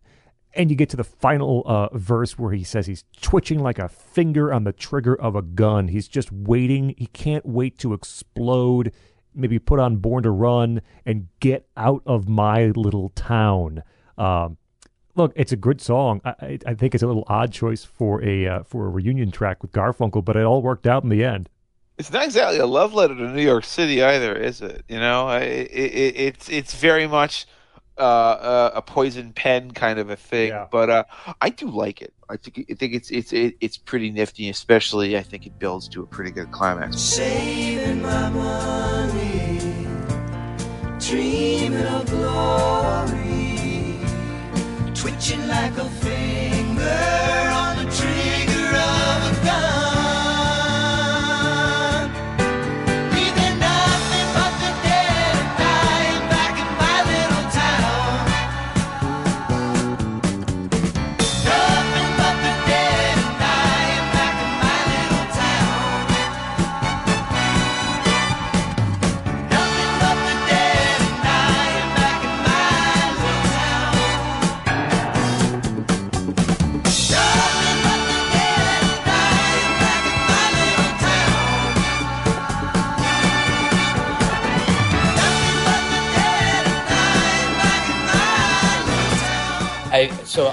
My Little Town is one of my favorite songs on this album. I love it. I think that the piano opening is just so simple that anybody who's been learning piano for like a year could play it. But then it gets really more powerful after that. It's got that change in tempo about 2/3 of the way in, and then they repeat it, and it's taking like the listener from this head bop to this heavy head bop. You got the cymbals, the harmonizing like old times, these really deep piano chords and horns. It's a really good song. And by the way, Paul gave it to Art Garfunkel for his album, and Art said, it's so good, let's put it on both. And I'm sure that the labels did spend some time lawyering it up, but it was actually a nice moment of partnership for two guys who don't have many of those to talk about. Yeah. This is going to be a recurring theme throughout the rest of the show, is when Art Garfunkel and Paul Simon periodically reunite, and then of course immediately fall apart thereafter, because they just really can't be together for that long anymore without getting sick of one another. Right. But, the other good album song on this album that y'all didn't mention, but I think is really great, is "Gone at Last." Yes. Like you've got Phoebe Snow and the Jesse Dixon Singers. I feel like he's almost barely there on that song. It's almost like all the guests take over for him. Yeah, I mean Phoebe's duet is really, I think, beautiful, and it gets you moving in the gospel sections. It gives you something, and you have to think at the time, like, this music was not crossing over, and he's like bringing this into the mainstream. I ain't done. I've kicked around, so I don't fall too easily. But that boy looks so dejected, he just grabbed my sympathy. Sweet little song, now watch your problem. Tell me why you're so downcast. I've had a long streak of bad luck, but I pray it's gonna last. Gonna last. Gonna last. Gonna last. I've had a long streak of bad luck, but I pray it's gonna last.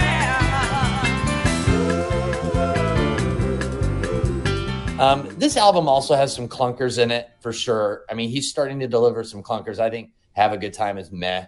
I think "Silent Eyes" is meh. I don't really like "Night Game." I didn't like "I Do It for Your Love." 50 Ways to Leave Your Lover is probably the corniest song with legs, and it's okay. Like, I could hear it tomorrow and I would bop along to it. But he's got some real soulful, deep mixes in here in the middle of some 70s, just 70s generic, keyboard stuff. I mean, there are other things I'd criticize him. There's that, I guess the smooth, easy listening tones of Some Folks' Lives Roll Easy. Totally. Never really did it for me. I don't know if I've really liked what he does with strings. Simon's instincts with strings are, not the best. They seem to betray two separate cliches of I guess, his life experience, which is like, on the one hand, there's the coffee shop, twee chamber folk, and then on the other hand, there's the smooth LA gloopy babyhood 70s style approach. He doesn't use strings the way he uses percussion, for example. I think he uses percussion far more creatively. And I think also it's ironic. This is the one that he won the best album of the year, the album of the year award for on the Grammys. And of course, he famously, when he went up, Rory was already talking about how competitive Paul Simon was, especially when it came to Stevie Wonder. First thing he says is when he accepts the award, he says, "I'd like to thank Stevie Wonder for not releasing an album this year." Because I think actually that was the year he'd had an auto accident, which is always made it a slightly tasteless, because Stevie Wonder was lying in a hospital bed recuperating.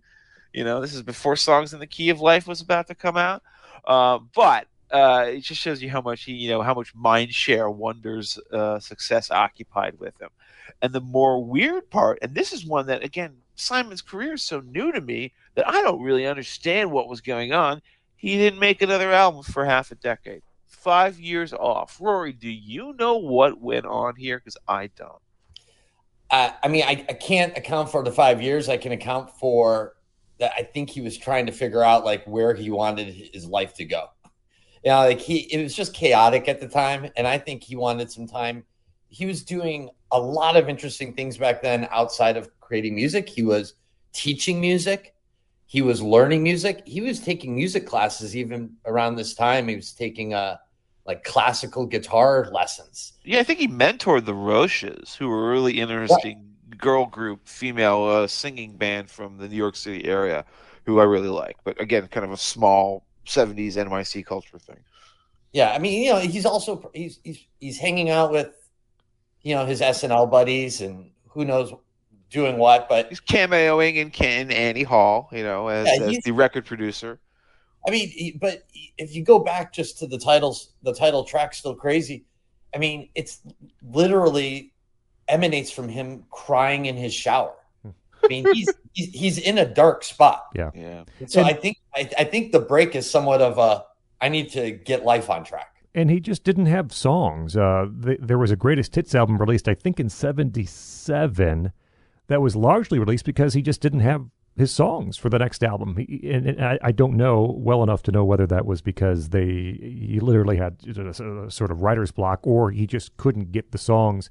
You know, he is somewhat of a perfectionist, as we'll see. I mean, this is a guy who one of his most famous ever hits was written about his writer's block, which is Cecilia, which is the song that Rory named his daughter for. So, like, yeah, writer's block is a recurring theme throughout his career, and of course, this is also will take us to a very controversial issue later on during the Graceland years. We should mention very quickly, on that Greatest Hits album is a song that almost everyone knows. I don't have a lot to say about Slip Sliding Away, but it is one of his better known tracks. I'll say, I guess, it is pretty neat how many Paul Simon song titles simply have become part of our vernacular, right? I mean, Slip Sliding Away, Bridge Over Troubled Water, Still Crazy After All These Years, even something like 50 Ways to Leave Your Lover. I always think, you know, if the New York Post could do a headline based on a song title, you've pretty much, you know, entered the English language. And all of those, you could see any of those being used as a headline in the New York Post, depending on the story of the day. It also helps that Paul Simon is so quintessentially New York. Yeah, I mean, there's something about the meter and the cadence of his voice, his speech, the lyrics, his diction, the way he chooses to express himself that just screams New York City, and a specific kind of New York City. He actually comes across more as like a Manhattan intellectual than he grew up kind of the Queens working class kid. But I think he affected the folky Greenwich Village kind of a thing during that 60s scene when he came up. But yeah, that's actually one of the most appealing things about Paul Simon's voice to me, is that it has a very, very clear sense of like time and place to it. I know this man. I know kind of where he lives and what his general cultural experiences are just because of the way he expresses himself, the little turns of phrase. Everything about it just says New York. God only knows. God makes his plan. The information's unavailable to the mortal man. We're working our jobs, collect our pay. Believe we're gliding down the highway when in fact we're slip sliding away. Slip sliding away. Slip sliding away. You know the nearer your destination, the more you slip sliding away. Slip sliding away. Slip sliding away. You know the nearer your destination, the more you slip sliding away. Well, and every time he needs any type of a pick-me-up, what's he do? He gets 500,000 people to show up at Central Park and he does a concert. Exactly. Basically, yeah, he's rented out that central stage, you know, on the big lawn on Central Park because everyone's going to show up for a Simon and Garfunkel thing. You know what they didn't show up to do, though, is they did not show up to the movie theaters to see the film One Trick Pony. One Trick Pony, Paul Simon's inevitable, doomed vanity project. You had to decide what it is you wanted to do. Did you want to continue being a songwriter and a musician? Maybe did you want to go into acting? Well, he made the worst mistake possible. He decided to do both simultaneously. So he got a crappy album and a crappy film. The film is like so forgotten that I don't even think you can find it on YouTube. the album might as well have the same fate. It's actually almost a curiously inexplicable failure. I find it to be, with the exception of the title track and I think maybe one other song on it, to be almost bizarrely, inexplicably meaningless. It's not aggressively bad. Yeah. Nothing about it is like offensive. It's not like Metal Machine music. It's just pointless. It's like you decided to come back for this. There's no there on One Trick Pony, and for a guy as talented and well loved as Paul Simon, he has at least 2 complete disasters in his catalog, and I might argue 3 later on. Yeah. And he had so much time off to prepare too. That's the weird part. And One Trick Pony is one of them. I think it's really a total misfire. It's slipping. I mentioned he sort of began this sort of light jazz fusion feel on Still Crazy, and it sort of is taken to its extreme point through most of One Trick Pony, to which the songs never really land. He has kind of a crack band assembled here. Steve Gadd is the drummer on most of these songs on One Trick Pony. The musicianship is pretty solid. Like on One Trick Pony, one of the live tracks, there's a great guitar tone, but the songs are just not strong. Ace in the Hole is just a very generic song. Nobody is treacly. There's no spark to a song like Jonah. Jeff mentioned the title track, One Trick Pony. Yeah, it's probably the second best. It does not get any better than the first track, and that's just a decent song. Late in the Evening. It has kind of a me and Julio feel to it. These clanking drums, these horns. I don't know if he's trying to recreate that same sort of feel that he had, 8 years earlier. Then I learned to play some lead guitar. I was underage in this funky bar, and I stepped outside and smoked myself a J. And when I come back to the room, everybody just seemed to move, and I turned my amp up loud and I began to play. And it was late in the evening, and I blew that room away.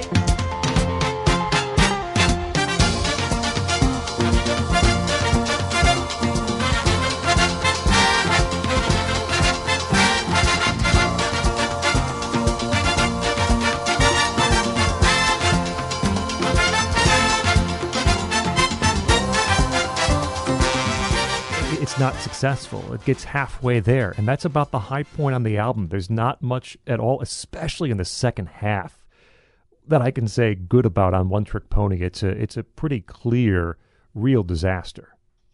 Roy? It's my favorite album. No, I'm just kidding. Well, you know, we've had some weird takes on this show. I for a second I thought I caught my breath. I thought, oh no, It's not a good album. I think the only song I would defend on it is Late in the Evening. I think Late in the Evening is a good song. I think that I wish that he would have remixed this one a little bit later in his career, because I think that the lyrics and the song is good. I think some of the steel drum gets to the point where you feel like you're on a cruise ship. Yeah, it's Carnival Cruise Lines in the room with the conga line. Yeah, I get it. But I mean, the Late in the Evening and I Blew That Room Away, like you kind of feel like what's going on. You can kind of stick with it, but there's really nothing else on this album I would defend. What's weird is that the movie itself is about a folkie of all people. It's kind of like an Inside Llewyn Davis thing, about failed folkie. I've never seen it, and never will I see it. It shall never darken Jeffrey Blair's door. Someone wrote, One Trick Pony only makes sense as an album if you think Paul Simon's trying to write as well as his character in the actual movie. Like he's trying to write subpar, awful stuff that would never get traction. See, that's actually really in keeping with the Inside Llewyn Davis thing, which is a Coen Brothers movie, for those who aren't familiar. It's a great film about like the 60s folk scene, which, by the way, Paul Simon would have been intimately familiar with because he was there as well. But yeah, it's just like such a curious, like punchless sound. And you're right, I love the idea of it being just like his second-rate songs. This is the best that guy could do, but it's certainly not the best that Paul Simon could do. And of course, what happens next is Simon and Garfunkel reunite. This is the joke that Rory made about getting, you can always rent out Central Park. They reunite for the concert in the park.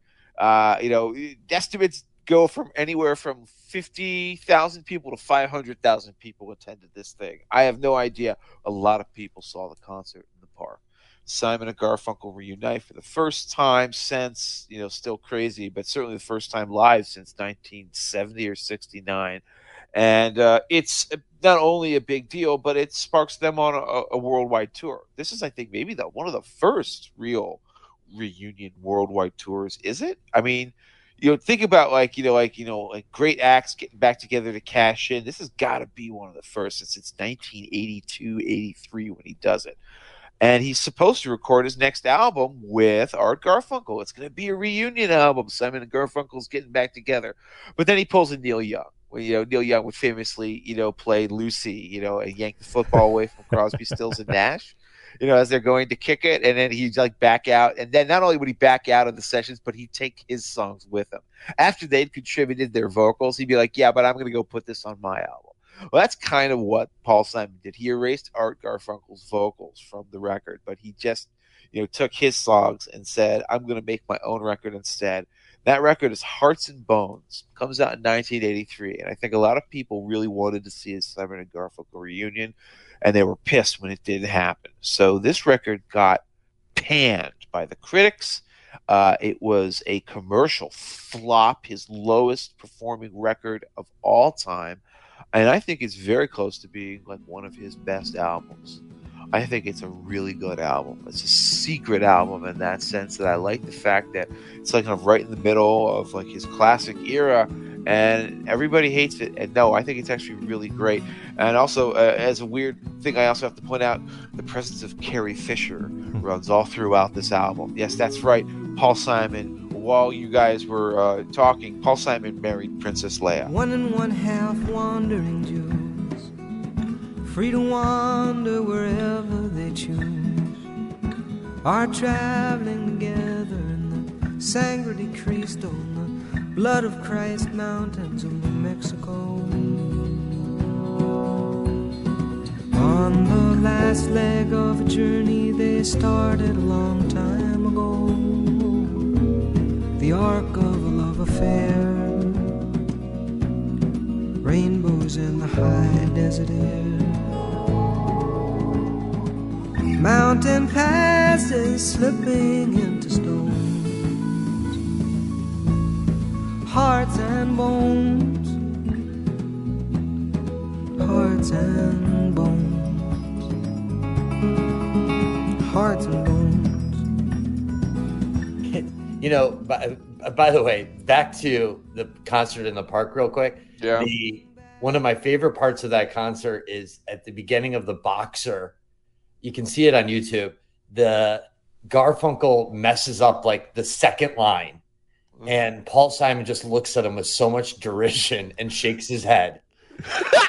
I haven't seen it. That's very Paul Simon. It's so great. And you could just tell Garfunkel's like bracing for after the show. Like, we can't retake this, Art. It's listen, I'm not the biggest fan of Hearts and Bones. I think that you're starting to hear some of the sounds that he's going to use in Graceland. Like, you're starting to feel like Graceland didn't just happen out of nowhere, right? You can kind of see where he's starting to go with some of the rhythms, with some of the sounds. I just feel like the whole album's a little incomplete. Like, they didn't really finish or connect what needed to happen to make it really good. Like, the title track, Hearts and Bones, is a good song. Maybe it's a really good song. I just think it's a touch overrated. 1 1/2 wandering Jews return to their natural coasts to resume old acquaintances and step out occasionally and speculate who have been damaged the most. Easy time will determine if these consolations will be their reward. The arc of a love affair, waiting to be restored. You take two bodies and you twirl them into one, their hearts and their bones, and they won't come undone. Hearts and bones, hearts and bones, hearts and bones, hearts and bones. Train in the Distance, I like that. Again, we're back to him traveling, but it's also like his messiness of his life is in there. Like she's having a kid and there are these disagreements and it's all going to fall apart, and negotiations and love songs could be mistaken for one and the same. You know, I know he goes back to some of these tracks later in his career to try to fix them. I don't know if he ever really gets it. The Renee and Georgette Magritte, you know, again, he's kind of, to your point earlier, Jeff, on the strings, he's kind of trying to be George Martin-y with the symphony, and it's not my least favorite song on the album, actually. It's the one that I most understand why he wanted to re-record it later on. Yeah. I mean, I get it, but when he re-recorded it, he made it less George Martin-y. Yeah. It's fine. I don't think it's a bad album. I don't think it's a great album. Scott? It's a very good album. I had to look back. I had tweeted something back when I was listening through albums for the first time, and I said it's a little all over the place. And I kind of will stand by that. I think there are, like, Cars Are Cars might have found a place on our last exclusive content episode of Worst Songs, Worst Songs from Our Favorite Artists. And that's a bad song. There are a few and actually I think Allergies is not one of the better songs on this album. That's the first track. But I'll tell you, you know what I like about Allergies? I like about Allergies is that I feel like that's a song that's about Carrie Fisher. There's that line where he says, "My heart is allergic to the woman I love, and it's changing the look of my face." First of all, great line. But I really think that's a riff of what life inside the Carrie Fisher cocaine tornado was like at the time. Yeah. I'm really serious about the changing my face part. Like, that much is going to deviate your septum and like mess with your life in crazy, crazy ways. And this is 1983 when she was at the absolute depths. I mean, people talked about this when she passed away, but yeah, she was truly, her cocaine intake was legendary. Even the members of Fleetwood Mac looked at Carrie Fisher and said, "That's a lot, don't you think?" That's the kind of lifestyle she was leading. And she was married to Paul Simon, who was this kind of quiet, stay-at-home guy. That must have been a crazy kind of Taming of the Shrew-style relationship. My heart can't stand a disaster. My heart can take a disgrace. But my heart is allergic to the women I love, and it's changing the shape of my face. Allergies, allergies. Something's living on my skin. Doctor, please, open up, it's me again. Rory mentioned my two favorite songs on this record. One is Hearts and Bones, the title track. I think it's more than just a good song. I think it's a great song. But each love we have, each loss we have, shapes us forever. That's very much a Carrie Fisher song too, I think, too.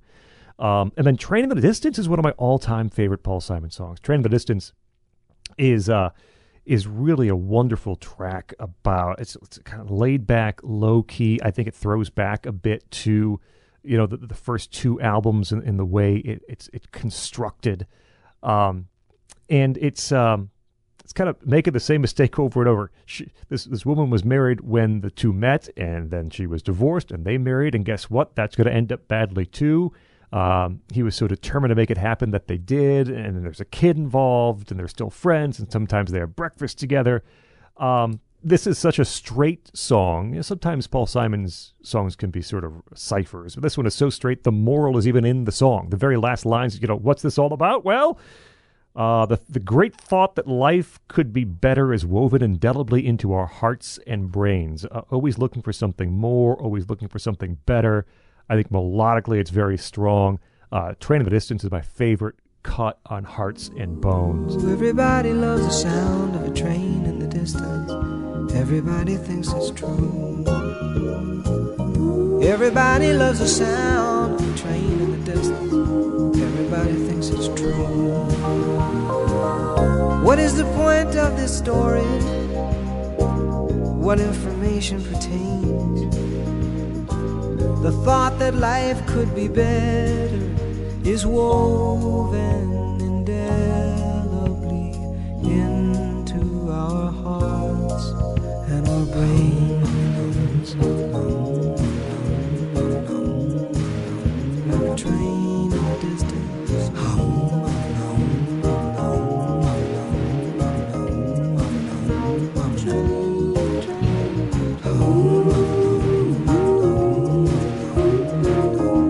The other one I People like. hate that sort of directness about Paul Simon's lyrics. There's a certain kind of critic that looks at that line that you just read and kind of like groans and rolls their eyes, saying it's so on the nose.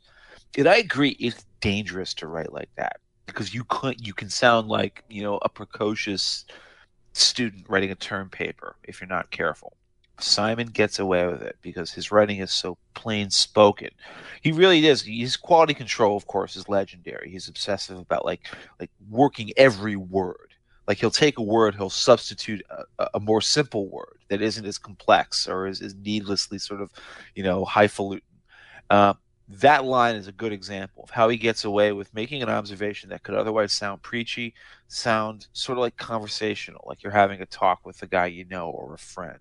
And that's what I really respect about a lot of the really tough observations on Hearts and Bones on this album. The other song I'll mention quickly is Think Too Much A, not Think Too Much B, because there's a big difference, both lyrically... You stole it. This is where I was going. Yeah, go for it. Yeah, and melodically. This is a fun, funky song. And when, Rory says you can see where some of Graceland is coming from, I think this is Exhibit A. That there are other places here, no doubt, but Think Too Much A, when you have Nile Rodgers... All the marimbas. That's so Graceland. Yeah. Bernard Edwards plays bass. Steve Ferrone, who would later drum for Tom Petty and the Heartbreakers after Stan Lynch was kicked out.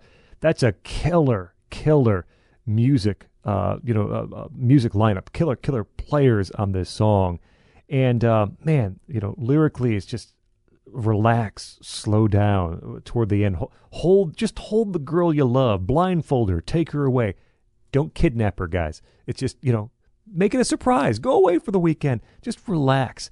It's a wonderful marriage, I think, of lyric and melody and music, and the way that Bernard Edwards plays in a few places here. He's great. I mean, he's great overall, but great on Hearts and Bones. You hear what Nile Rodgers brings, and you definitely hear where he's sliding. And as Jeff said at the very beginning of this episode, and it's just so true. Paul Simon, you think of him, acoustic guitar, this.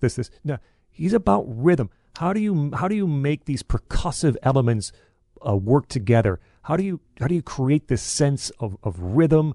It will be most explicitly explored, of course, on Graceland, the next album. But it's happening here on Hearts and Bones. It's happening on Think Too Much. And they sat among our photographs, examined every one, and in the end we compromised and met the morning sun. Maybe I think too much. Maybe I think too much. Oh, maybe I think too much. Maybe I think too much. Hey, say the left side of the brain, it dominates the right, and the right side has to labor through. I swear to God, there's buying sheep on Think Too Much. The first one, A.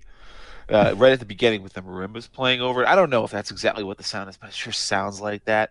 But what I love the most about the second one is the way B nails the delivery of that key line, which is that I had a childhood that was mercifully brief. I grew up in a state of disbelief.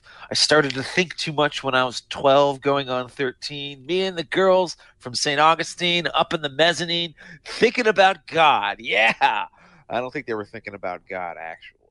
But that's sort of, again, youthful escapades, getting away with, snogging with girls in the church balcony. That's such a beautiful image, beautiful line. These were the songs, incidentally, that I think were supposed to be that he'd worked on with Art Garfunkel, and then he sort of repurposed, reclaimed for his own album. But again, I mean, I know Rory disagrees, but I think all of this is really good stuff. And so I guess I never understood why it was so hated. I grew up in a state of disbelief. I started to think too much when I was 12, going on 13. Me and girls from St. Augustine, up in the mezzanine, thinking about God, yeah. Maybe I think too much.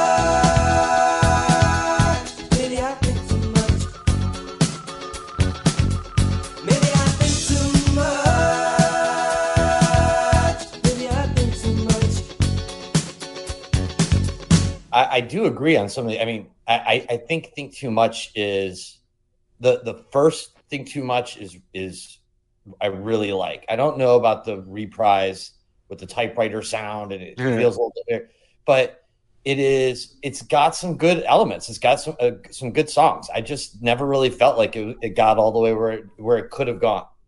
So, Scott, did your parents always get Graceland from the library on CD the way mine did? No, or was that kind? I know because I know we've commiserated Yes. in the past about renting discs from the library. See, Jeff and I are the same age, but I think our parents are not. My parents, my dad was 23 when he had me, so Okay, so a lot younger. yeah. So around this era, they are not Paul Simon people. They are not Graceland. There's a whole slew of albums.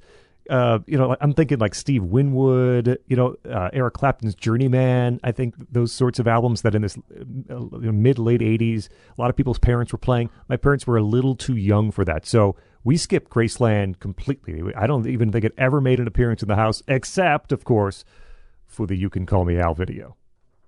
Well, just to set the stage, this is the part where Paul Simon decides that he's actually a fan of apartheid and really believes in the. No, I'm just kidding. No, this is a huge controversy, and I guess we'll have to address some of the political issues here at some point. But what happened is I think he was going to produce a record for somebody he knew. Heidi Berg, and introduced to him by Lorne Michaels. Okay, people always say like, "Oh, Paul Simon, he's a shady guy. He steals credit from people. He's a dick in real life." I've heard some of these stories, and I don't credit too much of them. This is one thing that I can actually say is kind of a dick move. Yes. Because what did he do? So Heidi Berg gave him a tape of this like street music from I think either Johannesburg, South Africa, or something like that, where these great black musicians were playing this weird sort of incredible fusional music that doesn't sound African or rock or anything like that. It incorporates accordion and crazy tribal rhythms. And she said, like, I want my album to sound like this tape. It was like this bootleg tape that somebody had made. So Paul Simon got obsessed with this tape and like played in his car, and he'd like improvised melodies to it. And he said, like, I just want to use the songs on this tape. And then he said, okay, you know what? I'm going to use the musicians on this tape. And he turned around and he went to Heidi Berg and he said, but okay, that tape you gave me, I'm not going to produce your album, but my new album is going to be entirely based on the tape you gave me that you said I want my album to sound like this. And the funny thing is, the story is, she kept calling him too. Like, can I have my tape back? What's going on here? You never gave the original tape back? I don't know if he ever did. She was calling for him. I mean, before he broke the news he was not going to produce her album, she would be calling him and like, all right, let's move this thing forward. Let's go. I'd like to hear my tape again. She stalked him backstage at a concert to finally catch him, and he was like, "Oh yeah, no, I'm not doing your album, but I am doing an album that's going to sound like this." So yeah. Kind of a genuine dick move there, especially because it was her idea. But would she have been able to come up with an album that sounds like Graceland? That's a really open question. I'm going to venture the answer to that question is no. Because this is an album that it's actually fashionable to hate now, okay? The thing you want to talk about when you talk about Graceland is the way it sort of perpetuated a certain niche of American culture in the late 80s. And I was there. Even though I was a young child, I was there for it. It is so hip these days to hate on it for, I guess, the things that it came to epitomize. Namely, that sort of boomer, yuppie, faux sophisticate affectation.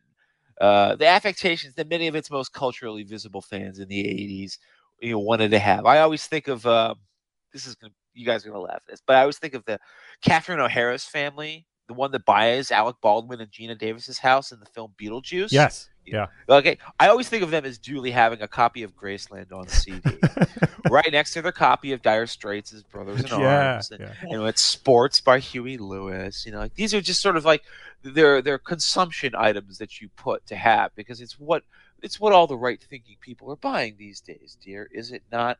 Don't let Graceland perish from that sort of cultural amber that it's encased in. This is a really vibrant, vivid, alive, joyful album.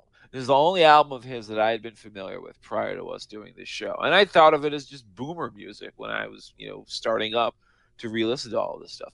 I found myself just given all the things I had learned in the 30-something years under my belt in the meantime about world beat music, about post-punk, about the musical trends on the scene during the 80s. No, this thing still, to this day, it lives, it breathes. Is it perfect? It is not perfect. But it is a really powerful album. It's a really great album, and I'm not going to be that contrarian that tries to tell you that Graceland sucks. Over the mountain, down in the valley, lives the former talk show host. Far and wide his name was known. He said there's no doubt about it. It was the myth of fingerprints. That's why we must learn to live alone.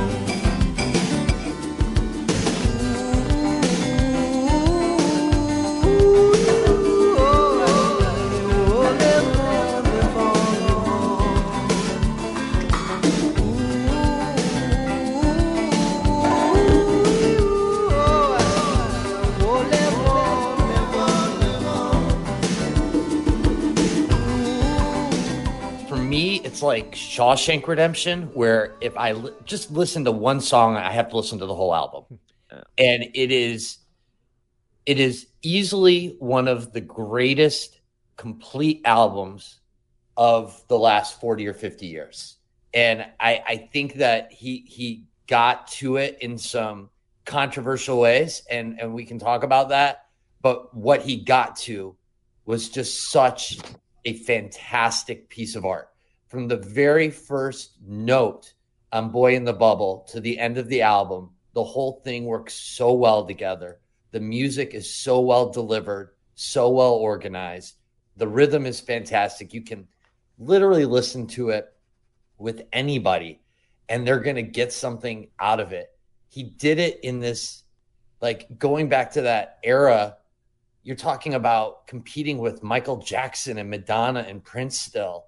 And he's putting out just this completely different world music, cultural clash. And it's like a dozen albums into his career. He's already produced so much great music, and he just comes out with his masterpiece. That's the greatest compliment I can pay to Graceland, by the way, is that it doesn't sound like the work of who somebody at this point in the business should have been an old man, a tired man, somebody who's seen it all and been it all. Yeah, this is like really just like vivid and vibrant music. It has such energy. It doesn't feel like, as I said, it doesn't feel like yuppie old man music at all, really. It's a turnaround jump shot. It's everybody jump start. It's every generation throws a hero up the pop charts. Medicine is magical and magical is art. Think of the boy in the bubble and the baby with the babbling heart. And I believe these are days. Lasers in the jungle, lasers in the jungle somewhere. Staccato signals of constant information, a loose affiliation of millionaires and billionaires and baby. These are the days of miracle and wonder. This is the long distance call. The way the camera follows us in slow-mo. The way we look to us all, oh yeah. The way we look to a distant constellation that's dying in the corner of the sky. These are the days of miracle and wonder, and don't cry. Just from The Boy in the Bubble, right on track one again, he's crushing it. And he's getting a great intro into the album, makes you want to stay for the rest. He gets into Graceland, you know, he's driving with his son to Graceland, he's trying to get away from his marriage, he's going to try to find some grace, trying to try to heal this deep wound. It's personal again, but it's still rooted in what he's discovered down in South Africa. We could go through every one of these songs, but I mean, Diamonds on the Soles of Her Shoes, one of the greatest albums that he produced. The Ladysmith Black Mambazo behind him, just pushing it. Like the na na na, like everything in it. You Can Call Me Out, Under African Skies, all the way down. That Was Your Mother. It's just such a great album, and it sets up really the rest of his career, right? That everything he does at this, from everything after this, is kind of either a comparison or a facsimile of it. Well, it doesn't just set up his career in terms of critical comparisons. It sets up the rest of his career in terms of the way he's going to write songs from now on. Right. Because, of course, what has to be said about this is that he actually goes to South Africa. He hunted down the members in this bootleg tape that was probably bought at some cassette stall of like street corner musicians, and he's very conscientious about this. He like contacted a record label executive of his label in South Africa and said like, hey, you've heard this. It took place at like this time and place on this street corner. Do you know who these guys might be? And they found out who it was. And so he found out who these people were. He went to South Africa. He actually taped this stuff there with a lot of these artists. And he did this in a very interesting way. What he would do is he tapes grooves. He asks the artist to just jam, play on feels, on chords, on rhythmic ideas and things like that. And then only later do you build the track from those rhythm bass lines. This is kind of the way that Peter Gabriel, working, in isolation from Paul Simon, or Kate Bush for that matter, would also be assembling songs. And of course, what unites all three of these artists is that they really, even though they like working with other musicians, they're loners. And they really like to do that hermit thing where they assemble something themselves. So what Paul Simon starts writing like here is by finding grooves and feels and letting that dictate the music. I think he said like on this album, it's the bass line that writes all of these songs for him. That that kind of like underpinning, the rhythm underpinning of these songs sort of dictates the melodic phrasing and the flow of the music. Scott, what were you going to say? Graceland is a miracle that it exists, that it's as good as it is. The number of things that had to come together for it to happen. Paul Simon had to be down on his luck a bit. I mean, I think Warner Brothers would have signed off on this idea if presented to them following, a bunch of number one hits or trying to maintain chart success. Warner Brothers was like, well, do whatever you want. Go to Africa. What do we care? You sold 15,000 copies of One Trick Pony. Whatever. Go. Do what you want. And so he had this freedom to explore what he wanted to do. And digging into this, because yes, as Jeff alluded to, I think we're all sort of, especially recently, have heard more discussion of the cultural appropriation and did Paul Simon take advantage of these people and all those questions. And the more you read about it, and I think Jeff agrees, and I don't know about Rory, you can jump in, he seems to have done things the absolute right way in putting together Graceland. He goes to South Africa, he finds the actual people playing on that cassette. He invites them to play with him. He pays them triple scale, like $200 an hour, to play on this album. He gives them writing credits where appropriate. There are writers' royalties that are flowing through to some of the artists on this record. He gives massive credit to, forgive me for probably butchering his name, but Bhithi Khumalo, who plays bass on essentially everything here. It is as much his album as it is Paul Simon's. You can't fathom Graceland without those bass lines and the way those grooves pour out. In early memory, mission music was ringing around my nursery door. I said, take this child, Lord, from Tucson, Arizona. Give her the wings to fly through harmony, and she won't bother you no more. This is the story of how we begin to remember. This is the powerful pulsing of love in the vein. After the dream of falling and calling your name out. These are the roots of rhythm, and the roots of rhythm remain. Da ba boom ba boom ba oh. Da ba boom ba boom ba oh. Da ba boom ba boom ba oh.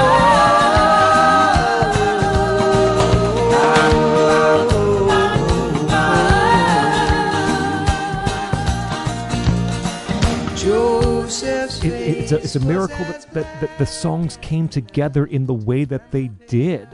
This is, I think Paul Simon alluded to, this album is like a play. It has great flow from one song to the next. There are high points, there are low points, there are really groove-oriented moments, there are really song-oriented moments, and it all works together so well. And in 1986, there really aren't those 80s production ticks that doom so many efforts around this time.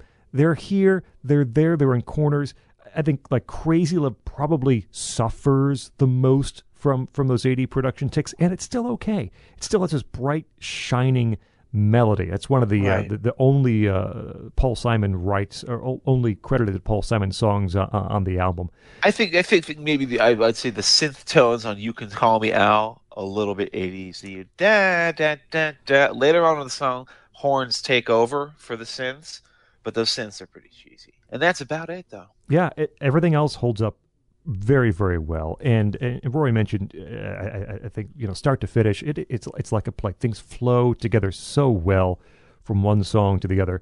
You're introduced to different things here and there on Homeless, Ladysmith Black Mambazo. You Can Call Me Al has, the penny whistle.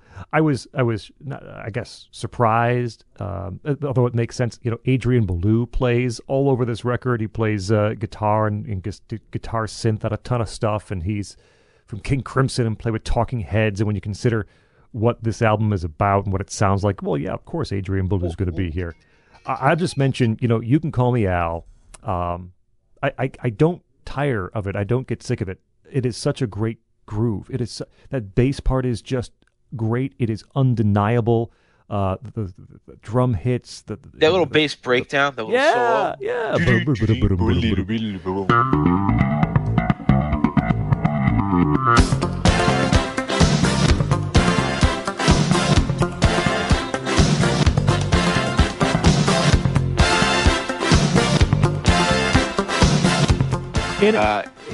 lyrically, it's this journey to sort of to find himself. It's almost not biographical, but sort of a narrative of the way the album came together.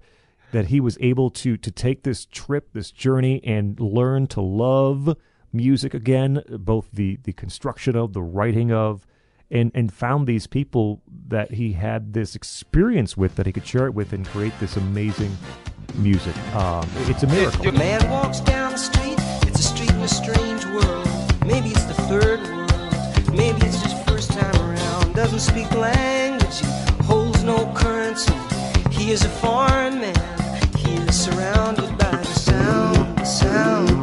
Cattle in the marketplace, scatterlings and orphanages. He looks around, he sees angels in the architecture, spinning in infinity. He says, amen, hallelujah. If you'll be my bodyguard, I can be your long lost pal.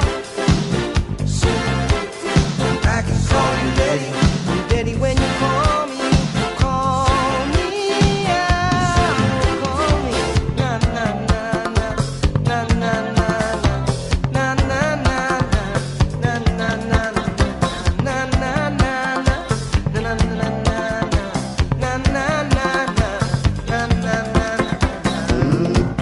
There are so many wonderful lines there, Rock. I need a shot of redemption. I don't want to end up a cartoon in a cartoon graveyard. And of course, the great vocalese, Bone Digger. And then in the background, the backing vocals going, ooh, ooh. That African, understanding not only of, melody and notes, but microtonalities. Just get at the weirdness and the elasticity, the rubberiness of sounds. But I love that lyric. There's a sense of a certain kind of a normal person, a bit befuddled, a bit cynical, but a normal man's internal monologue as he negotiates the wildly foreign land. It's so crystal clear in that line. A man walks down the street. It's a street in a strange world. Maybe it's the third world. Maybe it's his first time around. Doesn't speak the language, holds no currency. He's a foreign man. He is surrounded by the sound, just sounding like lowing, like moose. The sound of cattle in the marketplace. It's just a great patterning of the lyrical idea to scansion, to the rhythm, to the beat of the music. Everything flows so well, and it's one of those things where you realize that Paul Simon always, even in his earliest phase of his solo career, was based around rhythm, but now, because he finally been bit the bullet and took the trip to Africa, he's liberated. He's liberated to dance around the way he does on this album. I just, as one general point, I'll also say that this album uses African chant better than any world beat album ever made, in my opinion, including Peter Gabriel, who was famous for incorporating into so much of his music. The introduction to Diamonds on the Soles of Her Shoes is just amazing. It's Paul Simon, the old a cappella folky harmony arranger, who's just deliriously happy at discovering this fantastic new way of harmonizing. She's a rich girl, she don't try to hide it. Diamonds on the soles of her shoes. He's a poor boy, empty as a pocket, with nothing to lose. Sing ta-na-na, ta-na-na-na. She got diamonds on the soles of her shoes. Ta-na-na, ta-na-na-na. She got diamonds on the soles of her shoes. Diamonds on the soles of her shoes. Diamonds on the soles of her shoes. Diamonds on the soles of her shoes. Diamonds on the soles of her shoes.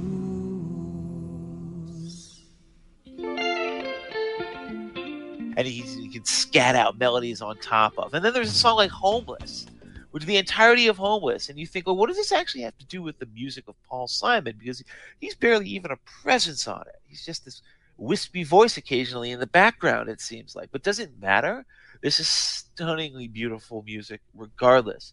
And I almost like the fact that he's willing to step away, step back from the spotlight in the center, and just hand it over to these amazing musicians. And then, as Rory said, this incredibly warm and inviting sound that really does sort of compel you to want to listen to the whole thing at once. So he goes there kind of impatiently, right? Like he wants to, as soon as he gets hooked into this, he wants it right now. But he tries to do all the right things. The UN doesn't want him to go. Some groups don't want him to go. He's getting death threats in South Africa, but he's going to, Harry Belafonte and Quincy Jones, and he's asking them, how do I do this the right way? And he goes down there and he gives these guys, I think their rate in South Africa would be $15 an hour. He gives them $200 an hour. He's flying them around first class and putting them in 5-star hotels when he brings them to New York. He's doing everything he can, but he's also at the same time recognizing what an awful situation apartheid is by being there and watching his musicians have to leave at 5 o'clock because if they're out on the streets at dark, they're going to get arrested or have to show papers. And so he's incorporating just that experience as well.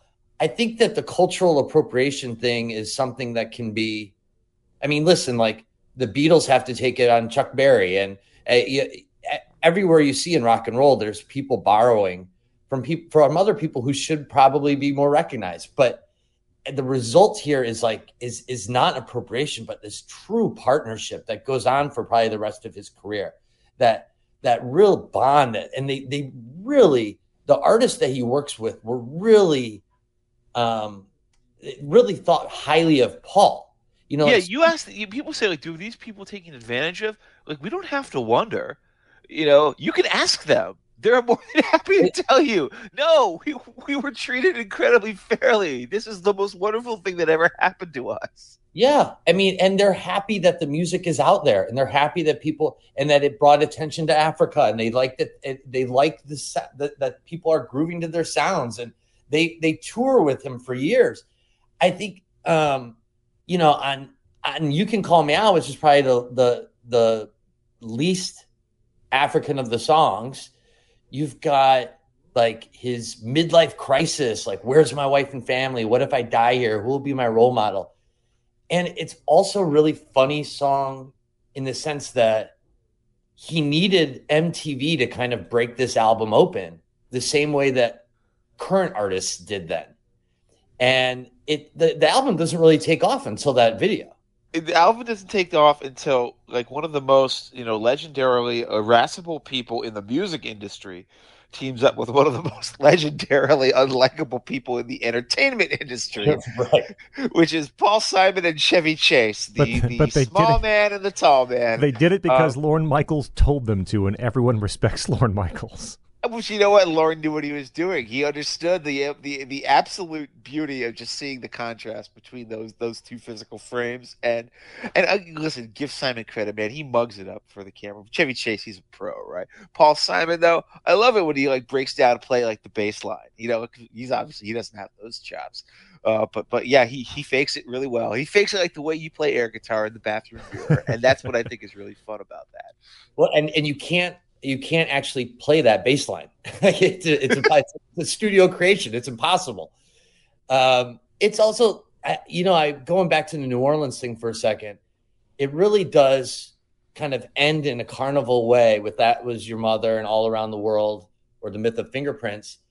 And, I think it reminded me of like, this was also like one of those albums where I met my wife's parents, and it's like, you're kind of, my wife's from Lafayette, and we're kind of like feeling each other out. And then like you put Graceland on, and everyone's like, "Oh, I love this album. Oh, I love this album." And everybody just relaxes a bit, like, we can all relate, right? And it is That Was Your Mother's like just straight up Zydeco. It's got that like those Cajun girl lines. It's why like the city of New Orleans really loves him. Along come a young girl, she's pretty as a prayer book, sweet as an apple on Christmas Day. I said, good gracious, can this be my luck? If that's my prayer book, Lord, let us pray. Well, I'm standing on the corner of Lafayette, state of Louisiana, wondering what a city boy could do to get her in a conversation, maybe drink a little red wine, dance to the music of Clifton Chenier, the king of the bayou.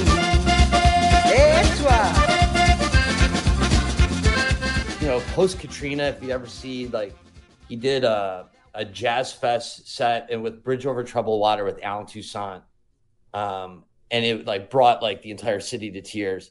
Like he's got this relationship with South Africa throughout this whole album, but it also kind of ends with his relationship with Louisiana. Yeah, I know. I mean, that's you can call me out as New Orleans. It's not Africa, and that's right. All. Yeah. Yeah. So and the Boyoyo Boys, the group that originally brought Gumboots to, he literally puts the song Gumboots on. That's their song.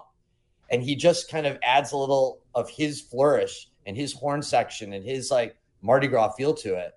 And it's the entire reason Graceland exists is because that song Gumboots was on the tape that Heidi Berg gave him, and he just wanted to buy the song from them. So that was why he told like his managers, like, we got to contact the artists on this so I can pay them their royalties. And if it wasn't for that song, Graceland wouldn't exist, because he went on from that to decide, it's like, well, maybe I'll just record with them instead.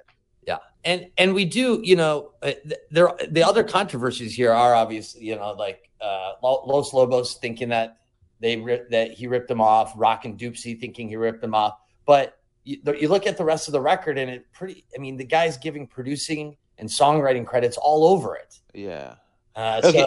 This is a controversy that I feel like I guess we kind of have to briefly address. I think Paul Simon is in the right here. The claim by the guy in Los Lobos says, like, Myth of Fingerprints, the last song on the album, he jammed it out with them. He says, well, Paul Simon came to the sessions and he didn't have any pre-written music. He just said, jam, okay, playing A, playing G. And then we did, and we deserve writing credit for that. But saying to jam and pulling out a few chords is the equivalent of hitting the mix setting on a blender. Okay, any artist, any band can do that. What Simon did, and this is of course the way he was writing songs at the time, is just took like who knows 20 minutes long, 20 minutes worth of tape, and edit, reorganize, repurpose, duck certain tracks, rise certain other tracks, and then write a melody over it on top of it. So he was just basically it was the equivalent of like when James Brown tells his backing band, he is like, put the groove on, G, and like they're not writing music, they're just falling back on basic instincts that every working musician has. So I'm going to defend Simon on that, while also simultaneously pointing out that he treated them the way he would just normally handle business with any other American musician. And he treated those South African musicians far, far more carefully and generously, because he was not a stupid man. He understood, even just recording with South African musicians in South Africa, I'm treading on a lot of political toes. I'm going to make sure that there's no one on the planet that can fault me for the way that I handled myself here. And he really did. I think he handled it really well. What I'm not as certain that he handled well was the follow-up to Graceland. And before we move on to that, does anybody have any final thoughts on this? No, let's move. Nope. Yep. Well, The Rhythm of the Saints, I will say it is the #1 conga-playing album of 1990, okay? That much I will grant it. I do not dislike this album, but I will say that when you open with a song called The Obvious Child, and it's the obvious hit single, you're writing a little bit too on the nose. It's the obvious one. This is more like, this is very pleasant and uncontroversial music. It's Graceland warmed over. It has all of the pleasant rhythmic vibes of Graceland with none of the sort of interesting high points. Sonny gets married and moves away. Sonny has a baby and bills to pay. Sonny gets sunnier day by day by day by day.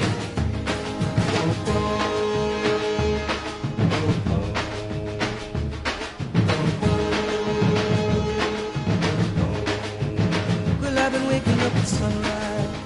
I've been following the light across my room. I watch the night receive the moon of my day. Some people say the sky is just the sky, but I say, why deny the obvious child?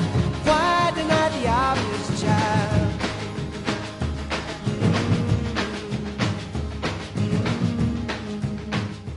I think it's terrible. You Frankly. really think it's terrible? Okay, go with it. I would prefer to pretend that the entire 1990s didn't exist for Paul Simon. Maybe he would I'll too. give you the rest, but I think this has got some things. No, going. I think where on Graceland, those rhythm tracks that were recorded just set the table for these songs. What I feel, because these are South American percussion tracks in Brazil. Again, I'm pretty sure it goes to Brazil. He gets the musicians, they play the tracks, and then they go to sort of, he goes to write the lyrics and put these songs together. Whereas those drum tracks on Graceland set everything in motion to make a successful album. I listen to Rhythm of the Saints and I hear these drum tracks, these percussion tracks, holding everything back. They're hedging him in. They're locking him into these patterns that he can't escape from. And I don't think you mentioned this, Jeff. There's not a great ebb and flow to this record. There are no real high points. These songs really never turn the engine over. They never get going. I think that I just wrote a few things down here. The best song on this album for me is a very weird, arty, experimental number. What do you like? I'd say it's Can't Run But. Okay, that's my favorite song on the album too. And there we go. See, so we do have some consensus here. Yeah, I think Can't Run But is this it's a slinky thing that works well. And then, man, there's just to my ears, it's so repetitious. It's monochromatic. Again, where the rhythm tracks on Graceland really opened up worlds for Paul Simon and the way he wrote those songs. I just feel that by doing it in the same way, getting those percussion tracks first, the South American, Brazilian percussion tracks, hemmed him in, and he couldn't escape. He couldn't write his way out of what those percussion tracks gave him, and I really think it's a total failure.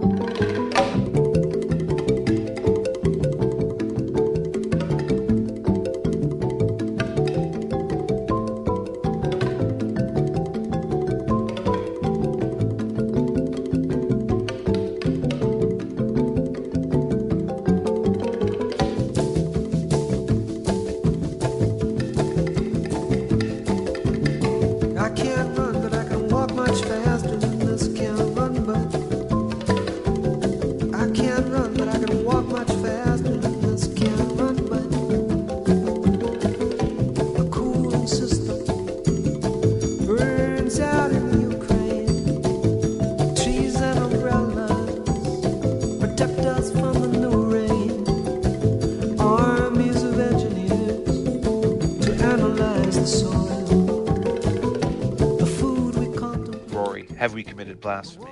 Well, I'm a little bit more forgiving than you two are. I think that I really like The Obvious Child. I think that the song really works. I think it's to the point I've made now in every album. It's The Obvious Child because it's track one, and he's going to put track one as something that really pulls you in, and it's got that earworm, the percussion that sounds like hand clapping, but it's drums, and the volume and the intensity of the drums keeps changing and moving the song along, and it gets that snare heavy. I just like it. I like the horns and the vocals. The rest of the album just fades away from that, unfortunately. I think Can't Run But is I agree with you that, guys, where on that song, it's also, though, makes me feel like I'm watching like an 80s movie thriller, like The Man with One Red Shoe. Like something is like we're watching some person like commit a crime in an airport. But okay, Rory, the reason you think that, though, is because of that rhythm track. And this is what I love about it. I think it's an absolutely transcendent rhythm track. The single most perfectly teeming, alive track of his career. Like bugs crawling all over something. Like the speed with which some of those bongo fills are being played, maybe it's a conga, I'm not sure, is so preternaturally fast that I actually wonder if it's a sampler playing loops, or if it's not a human. Because if it's a human being, it's a massive feat of physical percussive skill. So, like, to me, just, that and again, it gives you that thriller vibe, right? Yeah. There's just incredibly fast percussive beats on it. I find it to be really impressive. Yeah, I mean, you get a little bit of that with The Coast too. The Coast kind of starts to make me feel like it's something that like a jam band like Widespread could cover and make better. Like it's then the rest of the album just really fades away. Like it just never really gets back on track. And every song kind of you want it to get off the ground and it just kind of doesn't. They're all just stuck on the runway. To prove that I love you, because I believe in you. Summer sky stars are falling all along the injured coast. And if I have money, if I have children, summer sky stars are falling all along the injured coast. Say, ooh-ah, ooh-ah, doo-wah, doo-wah. Summer skies, the stars are falling all along the injured coast. Ooh-ah, ooh-ah, doo-wah, doo-wah. Summer skies, the stars are falling.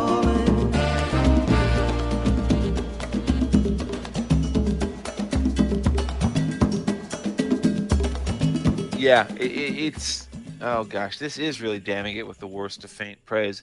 It's got a bit of a Muzak vibe, but Muzak is Muzak for a reason, which is that you never really feel offended by it while it's on. It's just always sort of pleasant burbling there in the background, and that's the way I feel about a huge amount of the Rhythm of the Saints.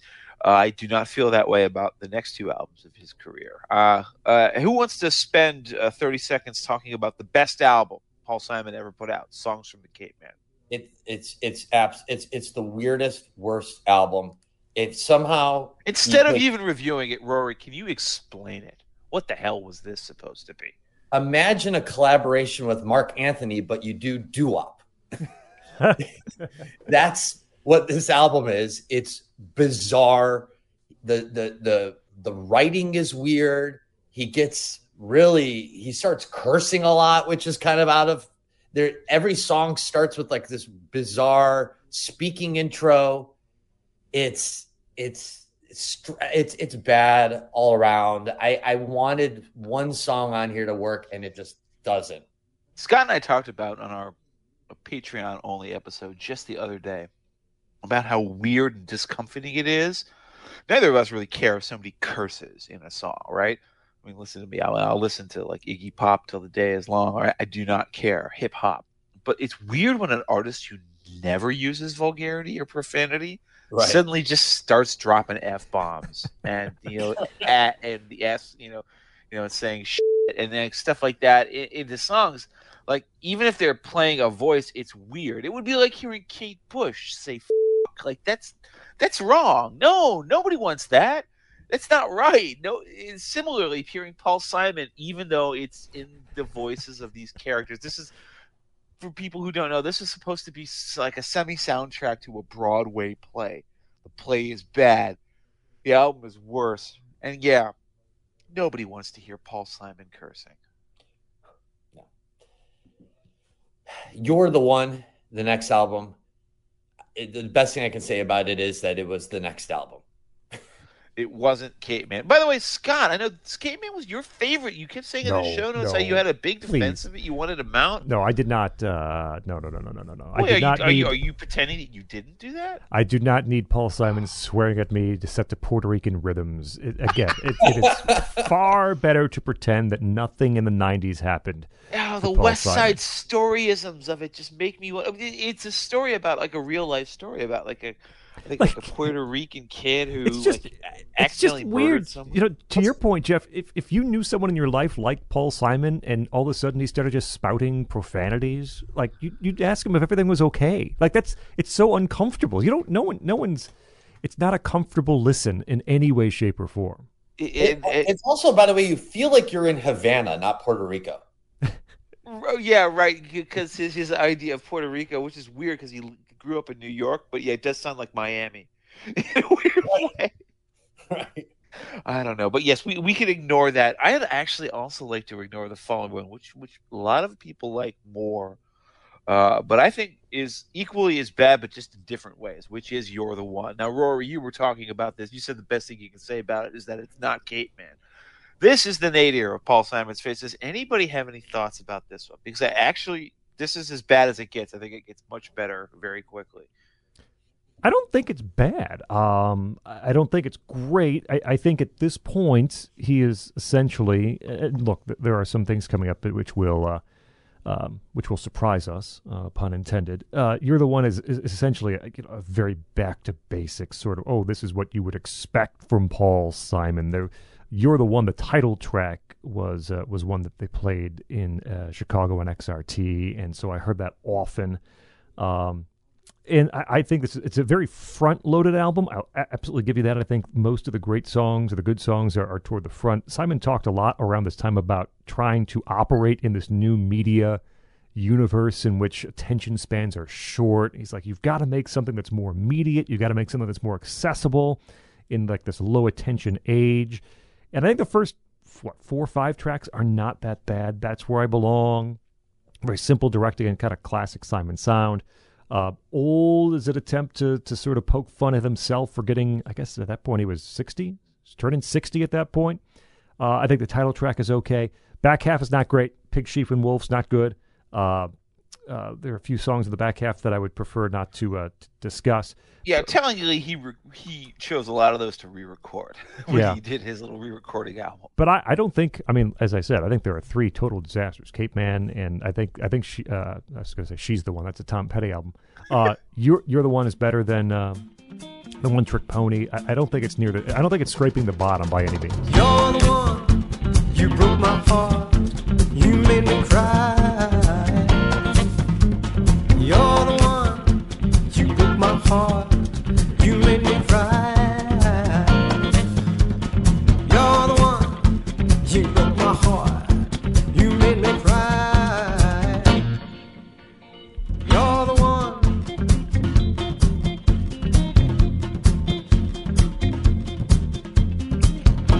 But when I hear it from the other side, it's a completely different song.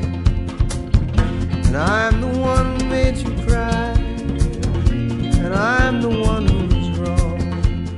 And in my dreams, you spoke to me. It's the low point. We've reached the bottom, and now he starts climbing back up into his later years. Well, I think I might be the one who's out on an island here. Or at least disagrees somewhat with the rest of you, when I think that the 2006, so 4 years past, 2006, this guy just won't quit. He just really does want to release an album every 3 or 4 years or so. And he calls this one Surprise. It was a goddamn surprise. All right, this is coming off as another Simon and Garfunkel reunion tour. Predictably, there will be no reunion with Art Garfunkel. No, instead, there is a new collaborator. Who is our collaborator? Oh, he's a man who's entered the political beats story so many, many times, although he's never had a show of his own yet. That's Brian Eno. Brian Eno and Paul Simon. I never knew that this collaboration even happened until last week. It seems so wrong. The thought of Paul Simon collaborating with Brian Eno, just that makes no sense, doesn't it? These are like two people whose music, while white and Western, just couldn't be more different from one another in any way. Art rock versus the weird Eno-esque, the weird Eno-esque conceptual, like, ambient stuff, beds and sheets of sounds, and also modern pop production versus Paul Simon's acoustic-based stuff.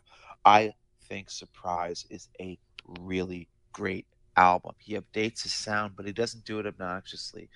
The electric guitars and the more modern beats don't sound out of place precisely because, one of his compositional styles from Graceland onwards has been to weave melodies and acoustic guitar lines over these basic grooves, and it works incredibly well right on that first song, How Can You Live in the Northeast, where he basically apologizes for people for living in like New Canaan, Connecticut, or Montauk, as opposed to Los Angeles, where everyone expects him to end up, or Miami.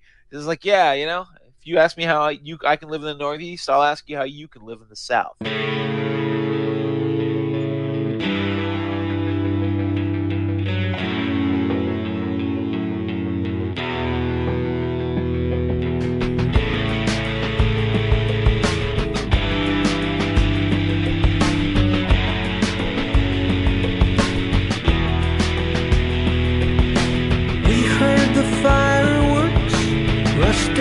Watch the sky, happy-go-lucky, 4th of July. How can you live in the Northeast? How can you live in the South? How can you build on the banks of a river when the floodwater pours from the mouth? How can you be a Christian? How can you be a Jew?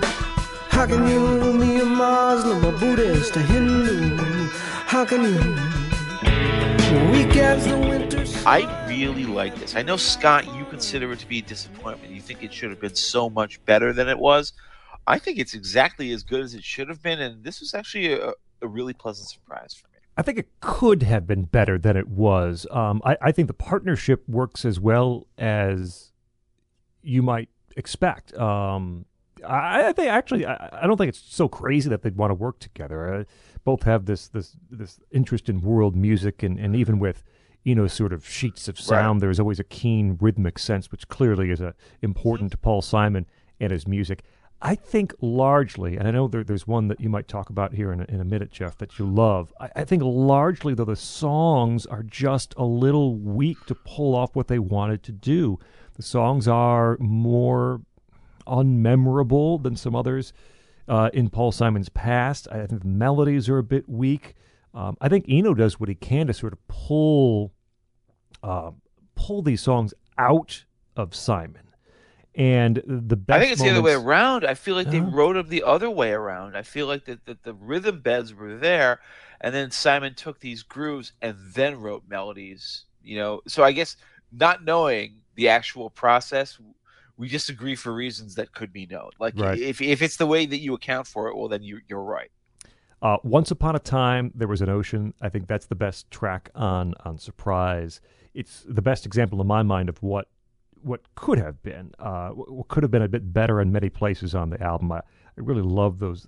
It sort of bounces on this percussive riff and then springs into this acoustic. There's a steady drum beat throughout. The one song that has no Eno on it whatsoever here is one that people might know. It was on a bunch of commercials back in the day. It was in a movie called the Wild Thornberrys movie for kids called Father and Daughter. Even if you don't think you know it, I think you probably do. It's the most Paul Simon song, I think, in years and years, and one of the better Paul Simon songs in years and years. See, I think it's the weakest song on the record, precisely because it's the most Paul Simon-like song. Yeah, I mean, there's no Eno on it whatsoever, so I guess if you love Surprise like you do, I understand why Father and Daughter would sort of stick out like a sore thumb. I'm gonna stand guard like a postcard of a golden retriever and never leave till I leave you with a sweet dream in your head.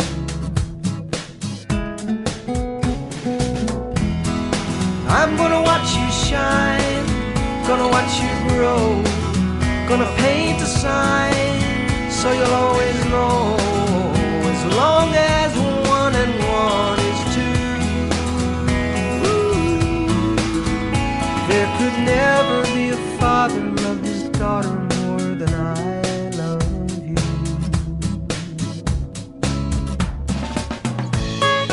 I love the theme of that song. I mean, I think it's a beautiful theme. I just think you're right that it does sound like much more trad, and this is like, to me, like an attempt at an evolution that works.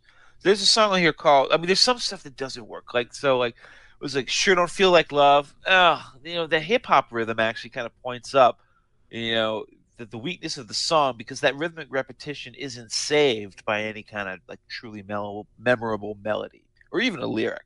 But then you have something like Beautiful. Okay, you read a song called Beautiful. I was just talking about this on Twitter, like before we taped. I was like, you damn well better have a chorus that is beautiful, because you're already setting expectations by the title alone. And that chorus where Simon just coos the line "beautiful," it's really memorable. And then that final verse, the lyrical conceit of the song is about adopting children with disabilities, from third world countries, war-torn countries, or whatever, and saying that you love them for who they are. Doesn't matter that they were rejected by their parents. It doesn't matter that they might be blind or have some sort of genetic disease. It doesn't matter, because this is a beautiful angel. And so there's that final verse where, like, the baby from Kosovo and his eyes are blind, and there's that throbbing Run Like Hell rhythm guitar playing in the background. It's just gorgeous. And it's such a gorgeous sentiment as well. I really love that song. I think that song goes a long way for me in kind of like, elevating my feeling about the entire album as a whole. Snowman sitting in the sun, doesn't have time to waste. He had a little bit too much fun. Now his head's erased. Back in the house, family of 3, 2 doing laundry and 1 in the nursery. We brought a brand new baby back from Bangladesh. Thought we'd name her Emily. She's beautiful, beautiful, beautiful.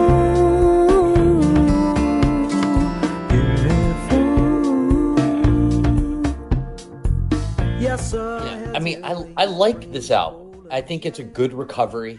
I think that I think the part of it that I like is that he's back to being pretty smart about some of his decisions. I also, and I mean this not in a bad way, it kind of reminds me a little bit of where Paul McCartney started doing some of the same, intelligent choices in his later career. And so I think that there are some really good songs. I think that there are some songs that are not that great. You will never be, by the way, in bad company mentioning Paul McCartney around the Political Beats family. We like him a lot here. I know. I think everything about it. It's a lovely love song. I like the guitar and snare work on it. I think on Outrageous, he reminds you that he's just a really strong guitar player. That the song isn't really, I think, great, but his guitar work on it is exceptional. There's a float to the way that he plays both the acoustic and then later electric guitar on that song. He just sort of like hovers above. And then there's that little like, who's gonna love you when your looks are gone? And a really downbeat mantra, but it becomes like a chant, like a mantra by the end of it. It's outrageous, the food they try to serve in the public school. Outrageous way to talk to you like it's some kind of clinical fool. It's a blessing to rest my head in the circle of your love. It's outrageous, I can't stop thinking about the things I'm thinking of, and I'm tired. 900 sit-ups a day, I'm pinning my hair the color of mud, okay? I'm tired. Anybody care what I say? No, painting my hair the color of mud. Who's gonna love you when you look so gone? Tell me who's gonna love you when you look so gone? Oh, who's gonna love you when you look so gone? Who's gonna love you when you look so gone? Who's gonna love you when you look so gone? Who's gonna love you when you look so gone? I agree with you. I think Beautiful is probably the best song on this album. It's really nice. I think the most interesting thing for me on it is really his vocals, because like saying something is beautiful in music, everybody does it. It's very hard to, with one word and the way you vocally use it, to immediately let the listener know you're talking about a sweet child. Yeah. And that you're not talking about a girl or somebody that you just saw, or you're talking about a sweet child, and he gets it done in one word. One word, and just like the way his voice floats through those notes conveys sort of like the vulnerability of that precious little nugget, you know. And that's, I know, again, you know, knowing Paul Simon, he probably agonized every single note of that line to get it right. Yeah. And I think on Once Upon a Time, you get that Simon trademark of you start listening to one song and then it becomes a different song, and then it becomes the other song again. And I like it. But again, it's, you know, I'm grading him against himself, which is a hard measure. Found a room in the heart of the city, down by the bridge. Hot plate and TV and beer in the fridge. But I'm easy, I'm open. That's my gift. I can flow with the traffic, I can drift with the drift. Home again? No, never gone home again. Think about home again. I never think about home. But then comes a letter from home. The handwriting is fragile and strange. Something unstoppable set into motion. Nothing is different, but everything's changed. Father and daughter, I think it, you know, I've got two daughters. It just gives it extra credit. It's a good song. It means a lot more to you when you kind of feel what he's singing to. This is also part of an era where we're waiting longer and longer between Paul Simon albums. What Special or Surprise was 2006, and his next one pops up in 2011. And it's called So Beautiful or So What? And I think Rory agrees with me that of these later era Paul Simon records, I think I would argue this is his best. And there's a few reasons. He reunites with Phil Ramone, who did some producing with him back in the 70s. He produced the concert in New York City. Phil Ramone, by the way, for you folks, better known as Billy Joel's right-hand man. Right. So he knows the sound, certainly. And this record is concise. It is tight. It's 38 minutes in the CD era, unheard of. Thank God, boy, I respect that so much. Yes. And I think this does a really good job of blending a lot of the work that Simon had been doing over the past, 20, 25 years. You have him reaching back to some of the very simple, direct songwriting methods he was using early on, but there are also these really interesting rhythms. There are some digital loops. There's a handful of very delicate acoustic songs and some busier songs. I want to say experimental to go along with Paul Simon's name, but there are some songs that are a little less Paul Simon-esque on this album. And there's some really high points. I think Love is Eternal, Sacred Light is probably the best song on the album. The title track, where for the most part it's stripped back to just vocals and guitar with, again, some interesting production elements. It shows that he's still really powerful. His voice is still powerful. The combination of acoustic guitar and Paul Simon's voice is still very good. So beautiful.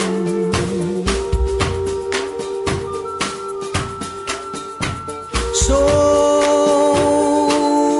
beautiful. So what?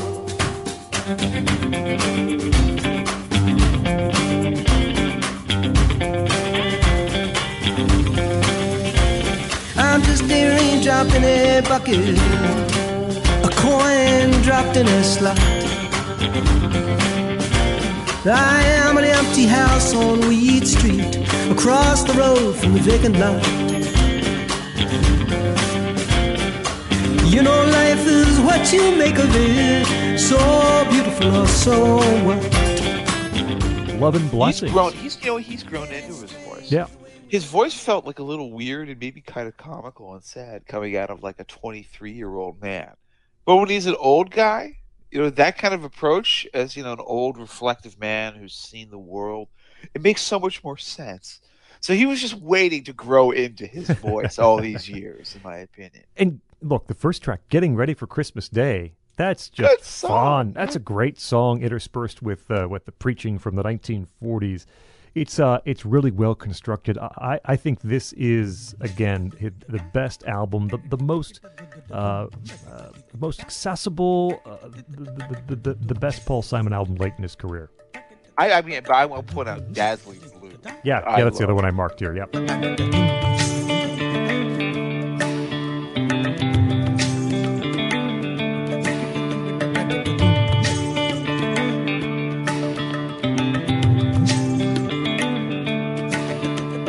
Truth or lie, the silence is revealing an empty sky, a hidden mound of stone. But the CAT scan's eye sees what the heart's concealing. Nowadays, when everything is known, maybe love's an accident, or destiny is true. But you and I were born beneath a star of dazzling blue. Dazzling blue. It's a dazzling musical background for that song. Again, I have to say that somebody who I came to him with no prior background knowledge. This is the era where you just expect cringe moment after cringe moment. And even if we disagree, like you might say, oh, it's passable, oh, it's good, it's not great. But what's kind of surprising to me is that Paul Simon never made his cringe moments actually all came during his heyday. Yeah. With One Trick Pony and Rhythm of the Saints, but his later career has been very nice. There are no quality control issues here. There is nothing that you would even sniff embarrassment on, right? It is all well done. It may not grab you the way the early stuff did. Some of it might be a little more background noise than you might want from Paul, but there's nothing embarrassing here, and he's still able to hit some high moments on all of these records. Right, Rory? Yeah, Scott. I mean, I agree with Scott's assessment. I think that this album is really well constructed. I think that he does it smart from start to finish. It's not Graceland, but it is a start to finish album that you can listen to, and the album flows well. It's got some great tracks. I think I like Rewrite a lot. I think it's one of his better. That's the best song on the album. Yeah, I mean, it's one of his best late career songs by far.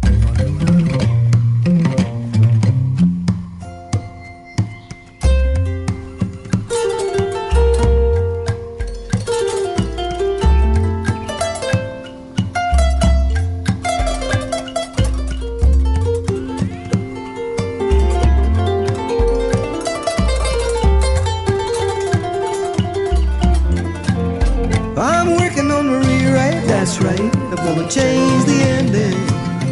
Gonna throw away my title and toss it in the trash.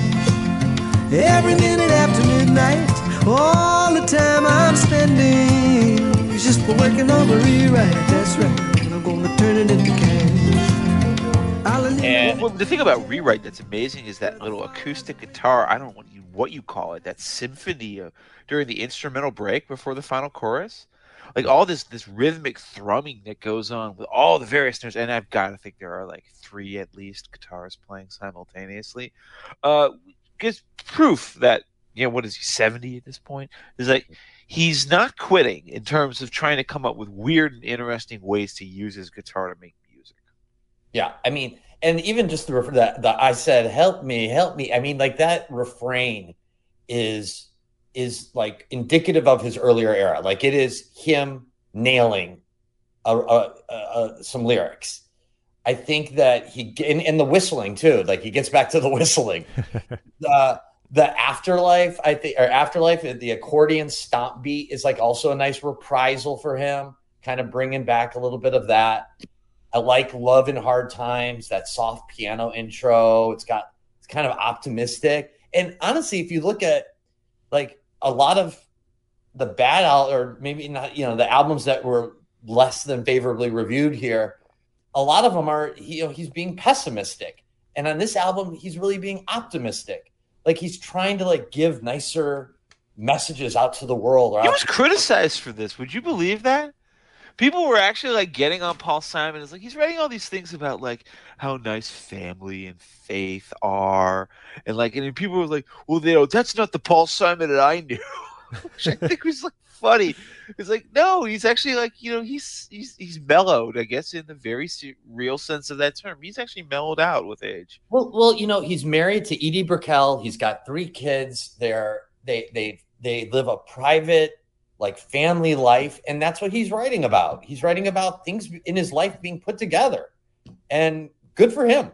Yeah. And I guess that takes us to, I don't want to call it his last solo album today, because there's one that follows up, which is just kind of his own version of Kate Bush's director's cut, where he re-records old songs. But the last album of new material to date, at least, is Stranger to Stranger, from right before the beginning of the Trump era. That would be 2016, summer of 2016. Yeah, Paul Simon was releasing new music that recently as Trump winning the Republican nomination, which to me feels like kind of like a year zero reset for my life. This one is one where he brings in a lot of like interesting, sort of more modern instrumentation and stuff like that, which I, again, do not have a problem with it. I'm constantly impressed by the taste with which Simon and his producer, Roy Halley, I assume plays a role in this. They bring in like sounds and noises, and they never embarrass themselves, except, as I said, with strings. Those 70s strings always sucked. But this is his most recent one to date. And, as we wrap up here, I wanted to get Rory, your thoughts first on what do you think of Paul Simon in the present day? I like it because it actually feels like it's in the present day. Like it doesn't feel like he's doing something that is a throwback. The most popular song that came out of it was Wristband. I think that is accessible for across generations. I mean, he starts off talking about having a smoke outside and checking his phone, gets locked out. I mean, like that's something that I can relate. Everybody can relate to that. You're standing outside, you're looking at your phone, you get locked out. But it's really a song about inequality. It's got like these great bass lines. And, you could turn on Sirius Spectrum and hear it. You got to have a wristband.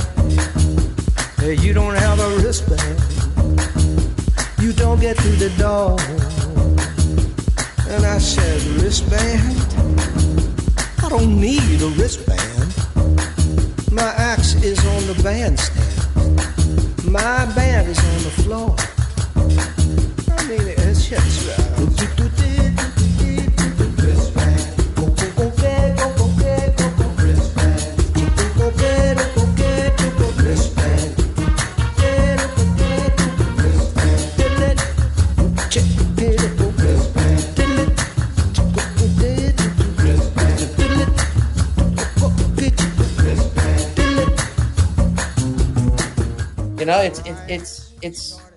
it allows him to kind of re-enter the conversation.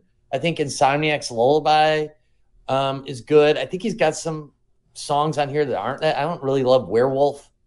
But it's as far as winding down your solo career goes, assuming that he's not putting on another album next year, it's good. Scott? I listened to this one, and I have to admit, and I listened to the last 4 or 5 albums essentially in one sitting, and I do have to admit that by the time I got to this one, I was a little, I don't know, I ended up putting it on and just trying to find the songs that were really jumping out, that really sort of broke away from the rest of Stranger to Stranger, and there were a few. In a Parade is really weird and different, and I like it a lot. There's one called The Riverbank toward the tail end of the album that's very with good. Jack DeJohnette, who's one of the great jazz drummers, Yes. played with Miles Davis on Bitches Brew, among other things. Is there any reason why the black pine should not weep? Is there a woman or a man who wouldn't understand why he could not sleep? And the nightmares when they came like poison to the brain reminded him again life is cheap. Army dude, only a son, nowhere to run, no one to turn to. He turns to the gun. It's a cross, it's a stone, it's a fragment of bone. It's a long walk home.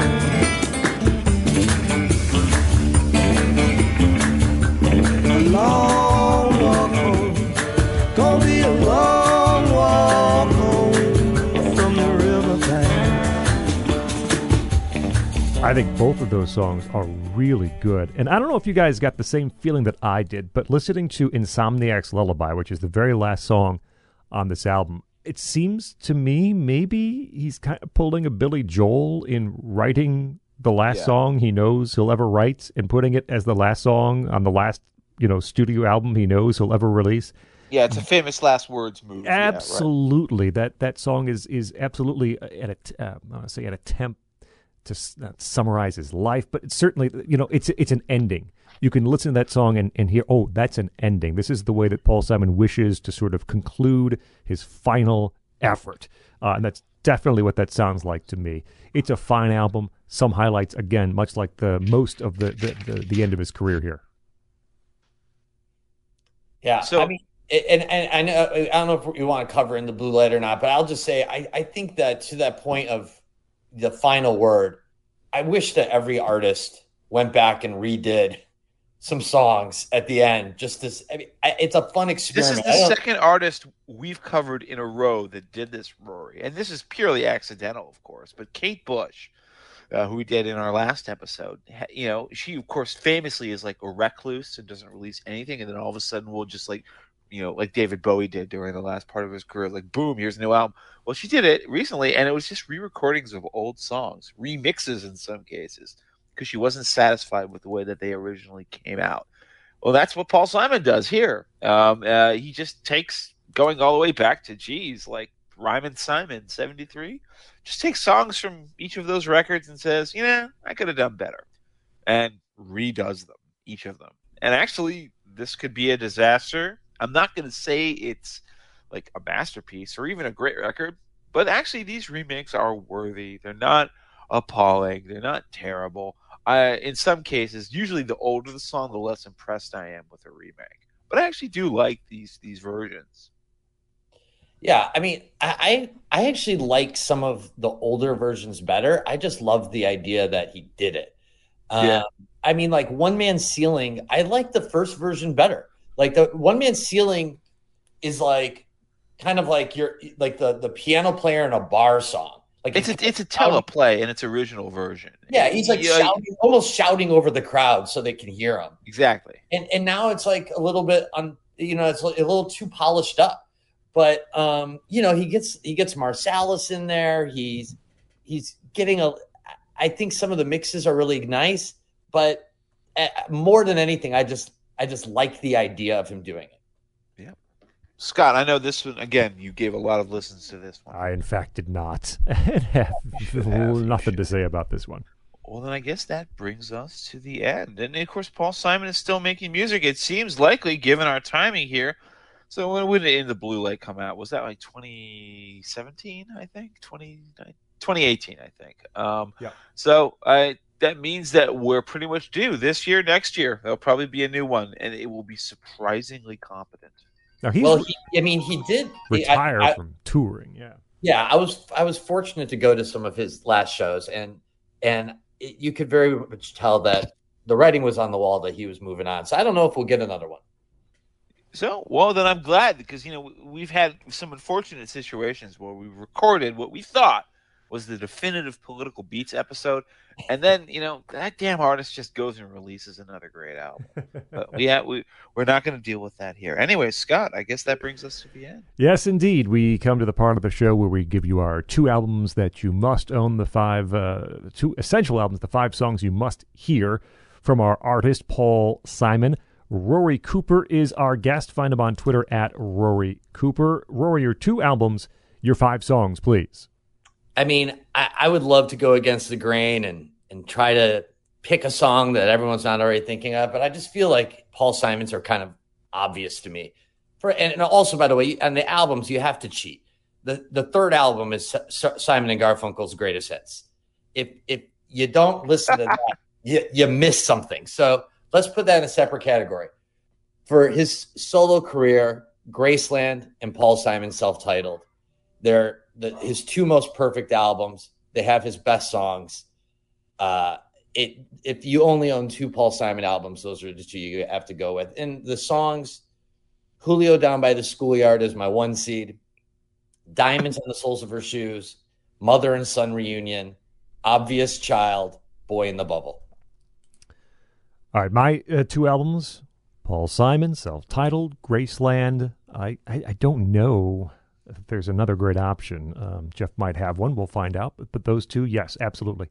Songs, Kodachrome, 100% one of the finest slices of 70s pop. You should hear Kodachrome. I like Have a Good Time. That's going to be in my 5 here. Paranoia Blues from that debut album. I love Train in the Distance. That's a fantastic song. And I only have 1 slot left. And I will say the title track from Graceland. That is just an elegant, wonderful song that you certainly should hear. Jeff, over to you.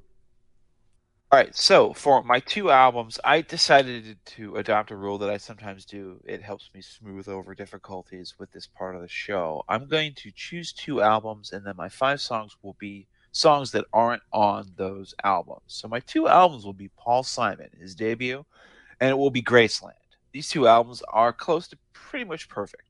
There are some flaws I could nitpick here and there, but they're cohesive wholes. There's really nothing here that is less than top shelf. And so I'm going to choose 5 songs that come from the rest of his career. The first one I'll pick, Scott, you were there too, Kodachrome from Ryman Simon is amazing. If I'm going to pick something from Still Crazy, it's going to be 50 Ways to Leave Your Lover. I still think that it's a shame you can't find words that rhyme with Jeff. Like, you bore her to death, Jeff. Like, we could do that. Maybe, Paul, you could have done something better. I don't know. All right. So then I will pick from Rhythm of the Saints, an album that otherwise, it feels like a little bit too much him returning to the well for a second drink. I'd say Can't Run But is really a magnificent song. It's a magnificent rhythm track. I'd say Beautiful from Surprise is one of those things that genuinely surprised me. It's like, here's late period Paul Simon. He just literally taking my breath away. But maybe the subject matter really grabbed me. The idea of adopting a child, a disadvantaged child, and just loving him as your own. It's a really powerful element. And then for my 5th song, my last song, I'm going to go back in time and mention something we didn't talk about, which is the last song on Hearts and Bones. It's called The Late, Great Johnny Ace. It's a great song. It's a song that's sort of about John Lennon's assassination, but it's about more than that. It's about sort of rock and roll deaths and the way that we think of and we sort of canonize and enshrine these great legends of rock who died. He's talking about this guy Johnny Ace, who was a great guitarist. I can't remember how he died. I think it might have been like a weird Russian roulette way that he died. It was like he thought the gun wasn't loaded. He put it to his head and he pulled the trigger. It could be another rock star I'm thinking about. That doesn't matter. What matters is the way Paul Simon talks about this, where he says, it was the year of the Beatles. It was the year of the Stones. Now it's in 1980. I'm listening to the news on the radio about John Lennon being killed on a cold December evening. A stranger came up and asked me if I'd heard that John Lennon died. And the 2 of us went to this bar. We closed the place. And every song we played was a tribute for the late, great Johnny Ace. That is a beautiful song, not only in its own terms, but about music itself, about the myth of rock. And it's worthy of Paul Simon. It's worthy of some of the best of popular music in the last 50 years. And, it was fun to discover all of this stuff for the first time. I'm sure I'm one of the few in this audience who is doing so, but if there's anyone else out there, I hope you enjoyed it as well. On a cold December evening, I was walking through the Christmas time when a stranger came up and asked me if I had heard John Lennon had died. And the two of us went to this bar, and we stayed to close the place. And every song we played was for the late great Johnny Ace.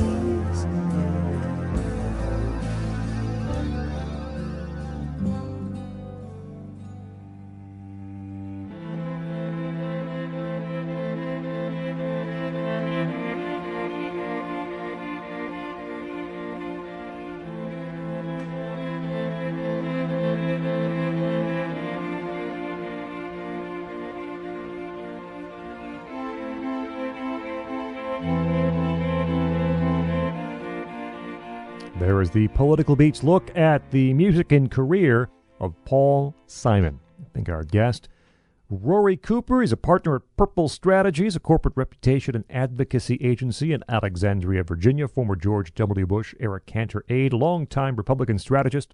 Find him on Twitter at Rory Cooper. Rory, thanks so much for joining us. This was fun. Thanks for letting me do it and listen to all this music for the last few weeks. Jeff, I think now we got to find a Simon and Garfunkel person. This is like we're still searching for our Uncle Tupelo show after having only done Wilco in that episode. Our Joy Division episode, which will be literally 40 minutes long because there's 2 albums and 3 singles. Find Jeff on Twitter at EsotericCD. My name is Scott Bertram. Find me on Twitter at Scott Bertram. We're over on Patreon, patreon.com/politicalbeats. Support us, help the show stay ad-free. We are edging very close. A lot of people joining in January, so thank you. Come on board. Patreon.com/politicalbeats. Help us stay ad-free.